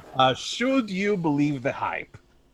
Yes. Is it the best game ever? I mean, like, no. I mean, I wasn't like blown away by it like other people were. Right. But here's what really makes it a fantastic game. Roguelites as a whole are a very repetitive genre. Like, you die and you go to the first level again. It's the same experience over and over. Unless you really like a game a lot, you know, in terms of like its mechanics, I think it works. Like Dead Cells is a really good example of a roguelite that I think works really well, because if you like Castlevania, like I'm not sure if any of you guys would be Castlevania people yourselves. Oh yeah. Yeah. If you like Castlevania, you would like Dead Cells, because Dead Cells is roguelike Castlevania. Like it plays a lot like Castlevania. So because of that, you don't mind the repetitive nature of it. Whereas like Hades is more of like, you know, an isometric like action game. But what really makes it stand out is like, yes, the gameplay is good, but the story is basically woven around the gameplay, because you're essentially playing the son of Hades, and you basically, you know, trying to escape hell, and no matter how many times you try, you keep dying and you have to come back. And I don't know how Supergiant did this, but dialogue never repeats. They have thousands upon millions lines of dialogue. And I don't know how they managed to keep like story beats fresh, even if I'm going through like, you know, the same beats. Like, for example, you think you've seen all the different like gods of Olympus who give you like gifts throughout the story. And there was like one point, you know, that was like I reaching the final boss and I die, and I'm like, well, there's nothing new this game is going to introduce to me. And then they give me a new god out of nowhere that I never met before. It's like, oh, this new character, like 20 hours into this game. There's something actually new to look forward to. Yeah. And here's the best part. Getting to the credits isn't the end of the game. I don't want to spoil why, but it's morphed to actually have multiple playthroughs, and that's the amazing part of it, is that they give you reason to go through it again, even if you think you reached the end. Yeah, yeah, sorry, go on. I was gonna say that's what we heard when we had Pam from Cannot Be Tamed on. Like, she was going through like all. What is it? You have to beat it like 12 times or something to see like everything ish, or to get like the full ending or some crap like that. Yeah. Yeah, 10, 12-ish or something like that, yeah. Yeah, and she was on like her 8th time beating it. I was just like, Jesus Christ, man. Here's the thing. If there wasn't a good story accompanying to it with like excellent voice acting, right, you know, with it too, like I wouldn't bother. And here's the kicker. The majority of the cast, like 95% of the cast, are people who work for Supergiant. We're not talking about like professional like voice actors, like, you know, I don't know, Nolan North or Troy Baker or whatever. Right. Like a really good example is the main founder of Supergiant. He's the guy called Greg Kasavin, who used to be one of the biggest names of GameSpot before, you know, the kerfuffle with like Giant Bomb and all that story, like that side took off. That guy eventually became the head of Supergiant Game, and he usually has like, you know, a very serious voice. And then I'm finding out, oh, so this guy was super serious, playing this like goofy jester guy who tells you how you die each single time you come back. And I had to check IMDb. It's like, no freaking way. Like the fact he can take, you know, those like like nerdy traditional like game developer type people to make all those like wonderful characters come to life. Yeah. Nuts. It's just nuts. No, I think I will play it. I mean, roguelites. I'm not. I hate repetitiveness, but at the same time, I'm fine with the fact that I'm gonna try it. And yeah, because I'm a completionist, I'll probably have to go through every time to get the final ending because I am a sucker for story. So I am excited to try it. Well, here's two things too. Like one, it plays really well, so the action is fun, and I don't think there was ever a point where I died when I said it was the game's fault. It was totally my fault for being at the wrong time and not blocking or doing something. And two, you don't have to play the whole game in one go. You can take a break every single time. You know, you have like a couple of deaths. It's like, okay, I'm gonna take a break and come back to it later, and it's the benefit of it actually being on the Switch. That's a perfect game for Switch. It's like, oh, I have to wait for an appointment. Let me just grab my Switch, do one run. I died. I'll come back to it again. Yeah. Nice. All right. That's a game that I would probably get on sale and get through it once and be like, all right, I got the idea. But that's just me being ADD and all that. No, I'm ADD too, man. That's the reason why sometimes a game really has to have like a gripping hook and like a good story to do this. That's why Bugsnax did a good job, and that's why, you know, Hades did a good job as compared to something like, I don't know. I'm trying to think of like other like, give me a game that's like super wordy that like made you like give up. I'm trying to think of it. Super wordy that made me give up.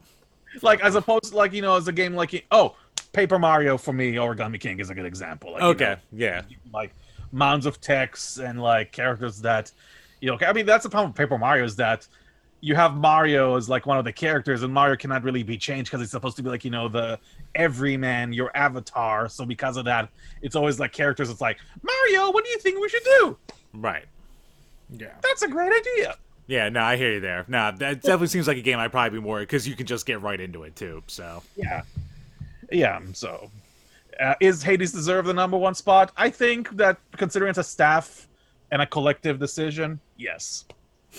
Well, like I said, I'm definitely gonna try it. So, I'll be very happy to report what I think as soon as I play it. But like Jim, I'm gonna wait for the sale. But like I said, I am okay with it being number one. Though I will say that. So now that we finished this list, can I mention a few things that weren't placed there? Yeah, sure. Yeah, just a few quick mentions. I had mentioned Immortals: Phoenix Rising earlier. In my opinion, I think I know that you enjoyed Valhalla in terms of like Ubisoft stuff, but I would say that Phoenix is probably their best new franchise in a long time, and calling it like, you know, Ubisoft's Breath of the Wild kind of does it a little bit of a disservice because it kind of basically means that it's a blatant copy, and in a way it kind of is, but I'm hearing from a lot of people that really want a new Breath of the Wild game and they cannot wait for it, and apparently that game like scratched their itch, you know, of like, oh, this open world game where you can explore to your heart's content. You don't really have to follow a linear path and you can do whatever you want, and it even has like a cool, like, you know, combat mechanic that's very similar to Breath of the Wild, but also with more like abilities. You can like get spears to like take care of enemies that encircle you, or like use a shield to bash someone. It's I think it's one of the slipper hits of the last year, and it came out in December, so it was during the time, you know, when the holiday talks are going on. So it wasn't as also Cyberpunk came a week afterwards, so who would care about this like mythological game, you know? So I don't know if you guys played a lot of Breath of the Wild, but if you've been a fan of that, I would recommend Phoenix for sure. Yeah, I mean, I've seen the same thing you just said, that's your best stepping off point if you want an experience like that. Yeah, everyone I talked to who loved Breath of the Wild and played it, they're like, if you like Breath of the Wild, you'll really like Phoenix. I know some people who didn't like Breath of the Wild who like Phoenix. So that's actually also surprising to hear too. So they did something right. I also have to give a shout out to Shark Simulator, to some Man-Eater. That looks goofy. It looks fun. Yeah, it's stupid, but you know what? Sometimes I want to have a stupid fun. Can you give me a stupid fun with me being a shark and just jumping on a boat and eating people? It's at this time of this recording, it's also free for PlayStation 5 owners, so nice. Just snag that, and I had like a basic fun with it. And last but not least, I think it's probably the most criminally overlooked game this entire year because I remember it got a really, really good review scores and no one is talking about it. Neo 2. Oh yeah, it is surprising to not see it on there. Yeah. Because no one talks about Neo 2, and I'm still gonna say it's the best non-From Software Souls game ever made. If you like action games, you know, like Ninja Gaiden, God of War, all that stuff, I don't get it. It's so deep. It's a lengthy game, but you don't feel like it's wasting your time. There's so much variety in the weapons. The Japanese mythology is like really deep and excellent. I mean, yeah, the story isn't great, but everything else around it is just it's just like I'm kind of frustrated because I feel like I'm the only person who's like championing this series sometimes. Yeah, I haven't played that, but I mean, once again, based on this list, there'd be plenty of personal choices I would throw in there. To me, like these kind of lists, you know, you're not going to hit even what you think should be some obvious on there. But then the thing is that it's a top 50. You'd think that maybe they will be mentioned somewhere. no, they had to save it for Bug Snacks. If found, or I don't know what or 4 games that came out many years earlier, or something like that. That's how they wanted to. League of Legends or Hyper Breaker Ship. Yeah, yeah, exactly. Shipbreaker. Mr. Miyagi Jacket Off game. I forgot. Jim's Krusty Corner, whatever. Jim's Krusty Corner Simulator. Yeah, That's number 0 because that was better than everything. that is true. Or -6 because it has to be buried. No one must know, except for everyone who listens to this. Do we have like the Men in Black like thing that makes everyone forget? Yeah, right. No, I show a picture of it and then everyone kills himself. That's how it goes. Damn it, Jim. Oh god, is that like a Death Note? It's a Death Note. Yeah, that's the ultimate Death Note. No, but that wraps up this list. And like we said, we're not going to do a bunch of these other ones like we did last year. Blade. You get the idea. You know, obviously, you know way more about these games, which is why we do love having you on for these. But before we hang up with everyone, please make sure plug away with everything one more time. Just get it out there. And if you're not already, please make sure be following Blade. Yeah, I'm just gonna say very quickly, I am gonna do my own personal top 10. And jokes aside, I released my last top 10 of 2019 very late because work was really busy. But now I actually have all the footage I need, and I wrote my script, so I just have to record stuff. So my goal is February, so look forward to that on my channel, Bladler. Just look me up. Same with Twitch. I also want to do a bunch more streams on Twitch, especially of like a lot of like games that I didn't really grow up on, like specifically Super Nintendo stuff. Like I never finished A Link to the Past. And that's something I want to like repair, like Nice, yeah. up for. Or like I don't know, there was this like indie game, Star Fox 64, that I haven't really finished properly. I thought of maybe like also finally playing it. You don't gotta play that one. Yeah, should I not play it? Okay. If Brian said I shouldn't play it, then It's I should overrated. not. Yeah, okay. I should play like the 3DS version or something. Yeah, that's way better. Yeah, probably. Oh, you know what? Zero. That's the one everyone loves. Or you can do Star Fox 2, the unreleased on the Super NES Classic. Woo! That's the real classic there. Yeah, but the point is that you know, honestly, here's the thing: like doing like the whole YouTube thing and streaming and all that stuff is basically gave me the honor of like, you know, coming out of my shell and be able to talk about this medium that I love so much and help me get a job in the industry. And I owe a lot of this joy that I have to people like you guys. So thank you very much for having me. No, And absolutely. like jokes aside, like you guys have been like amazing friends to me, and I will always cherish the friendship that we have forever. No, same here, bud. I mean, like we said, we can't wait to actually hang out in person again some point in the future. Yeah, and we say it on here too. Like we only, for the most, everyone we've basically had on is people we've wanted to have on. So Yeah.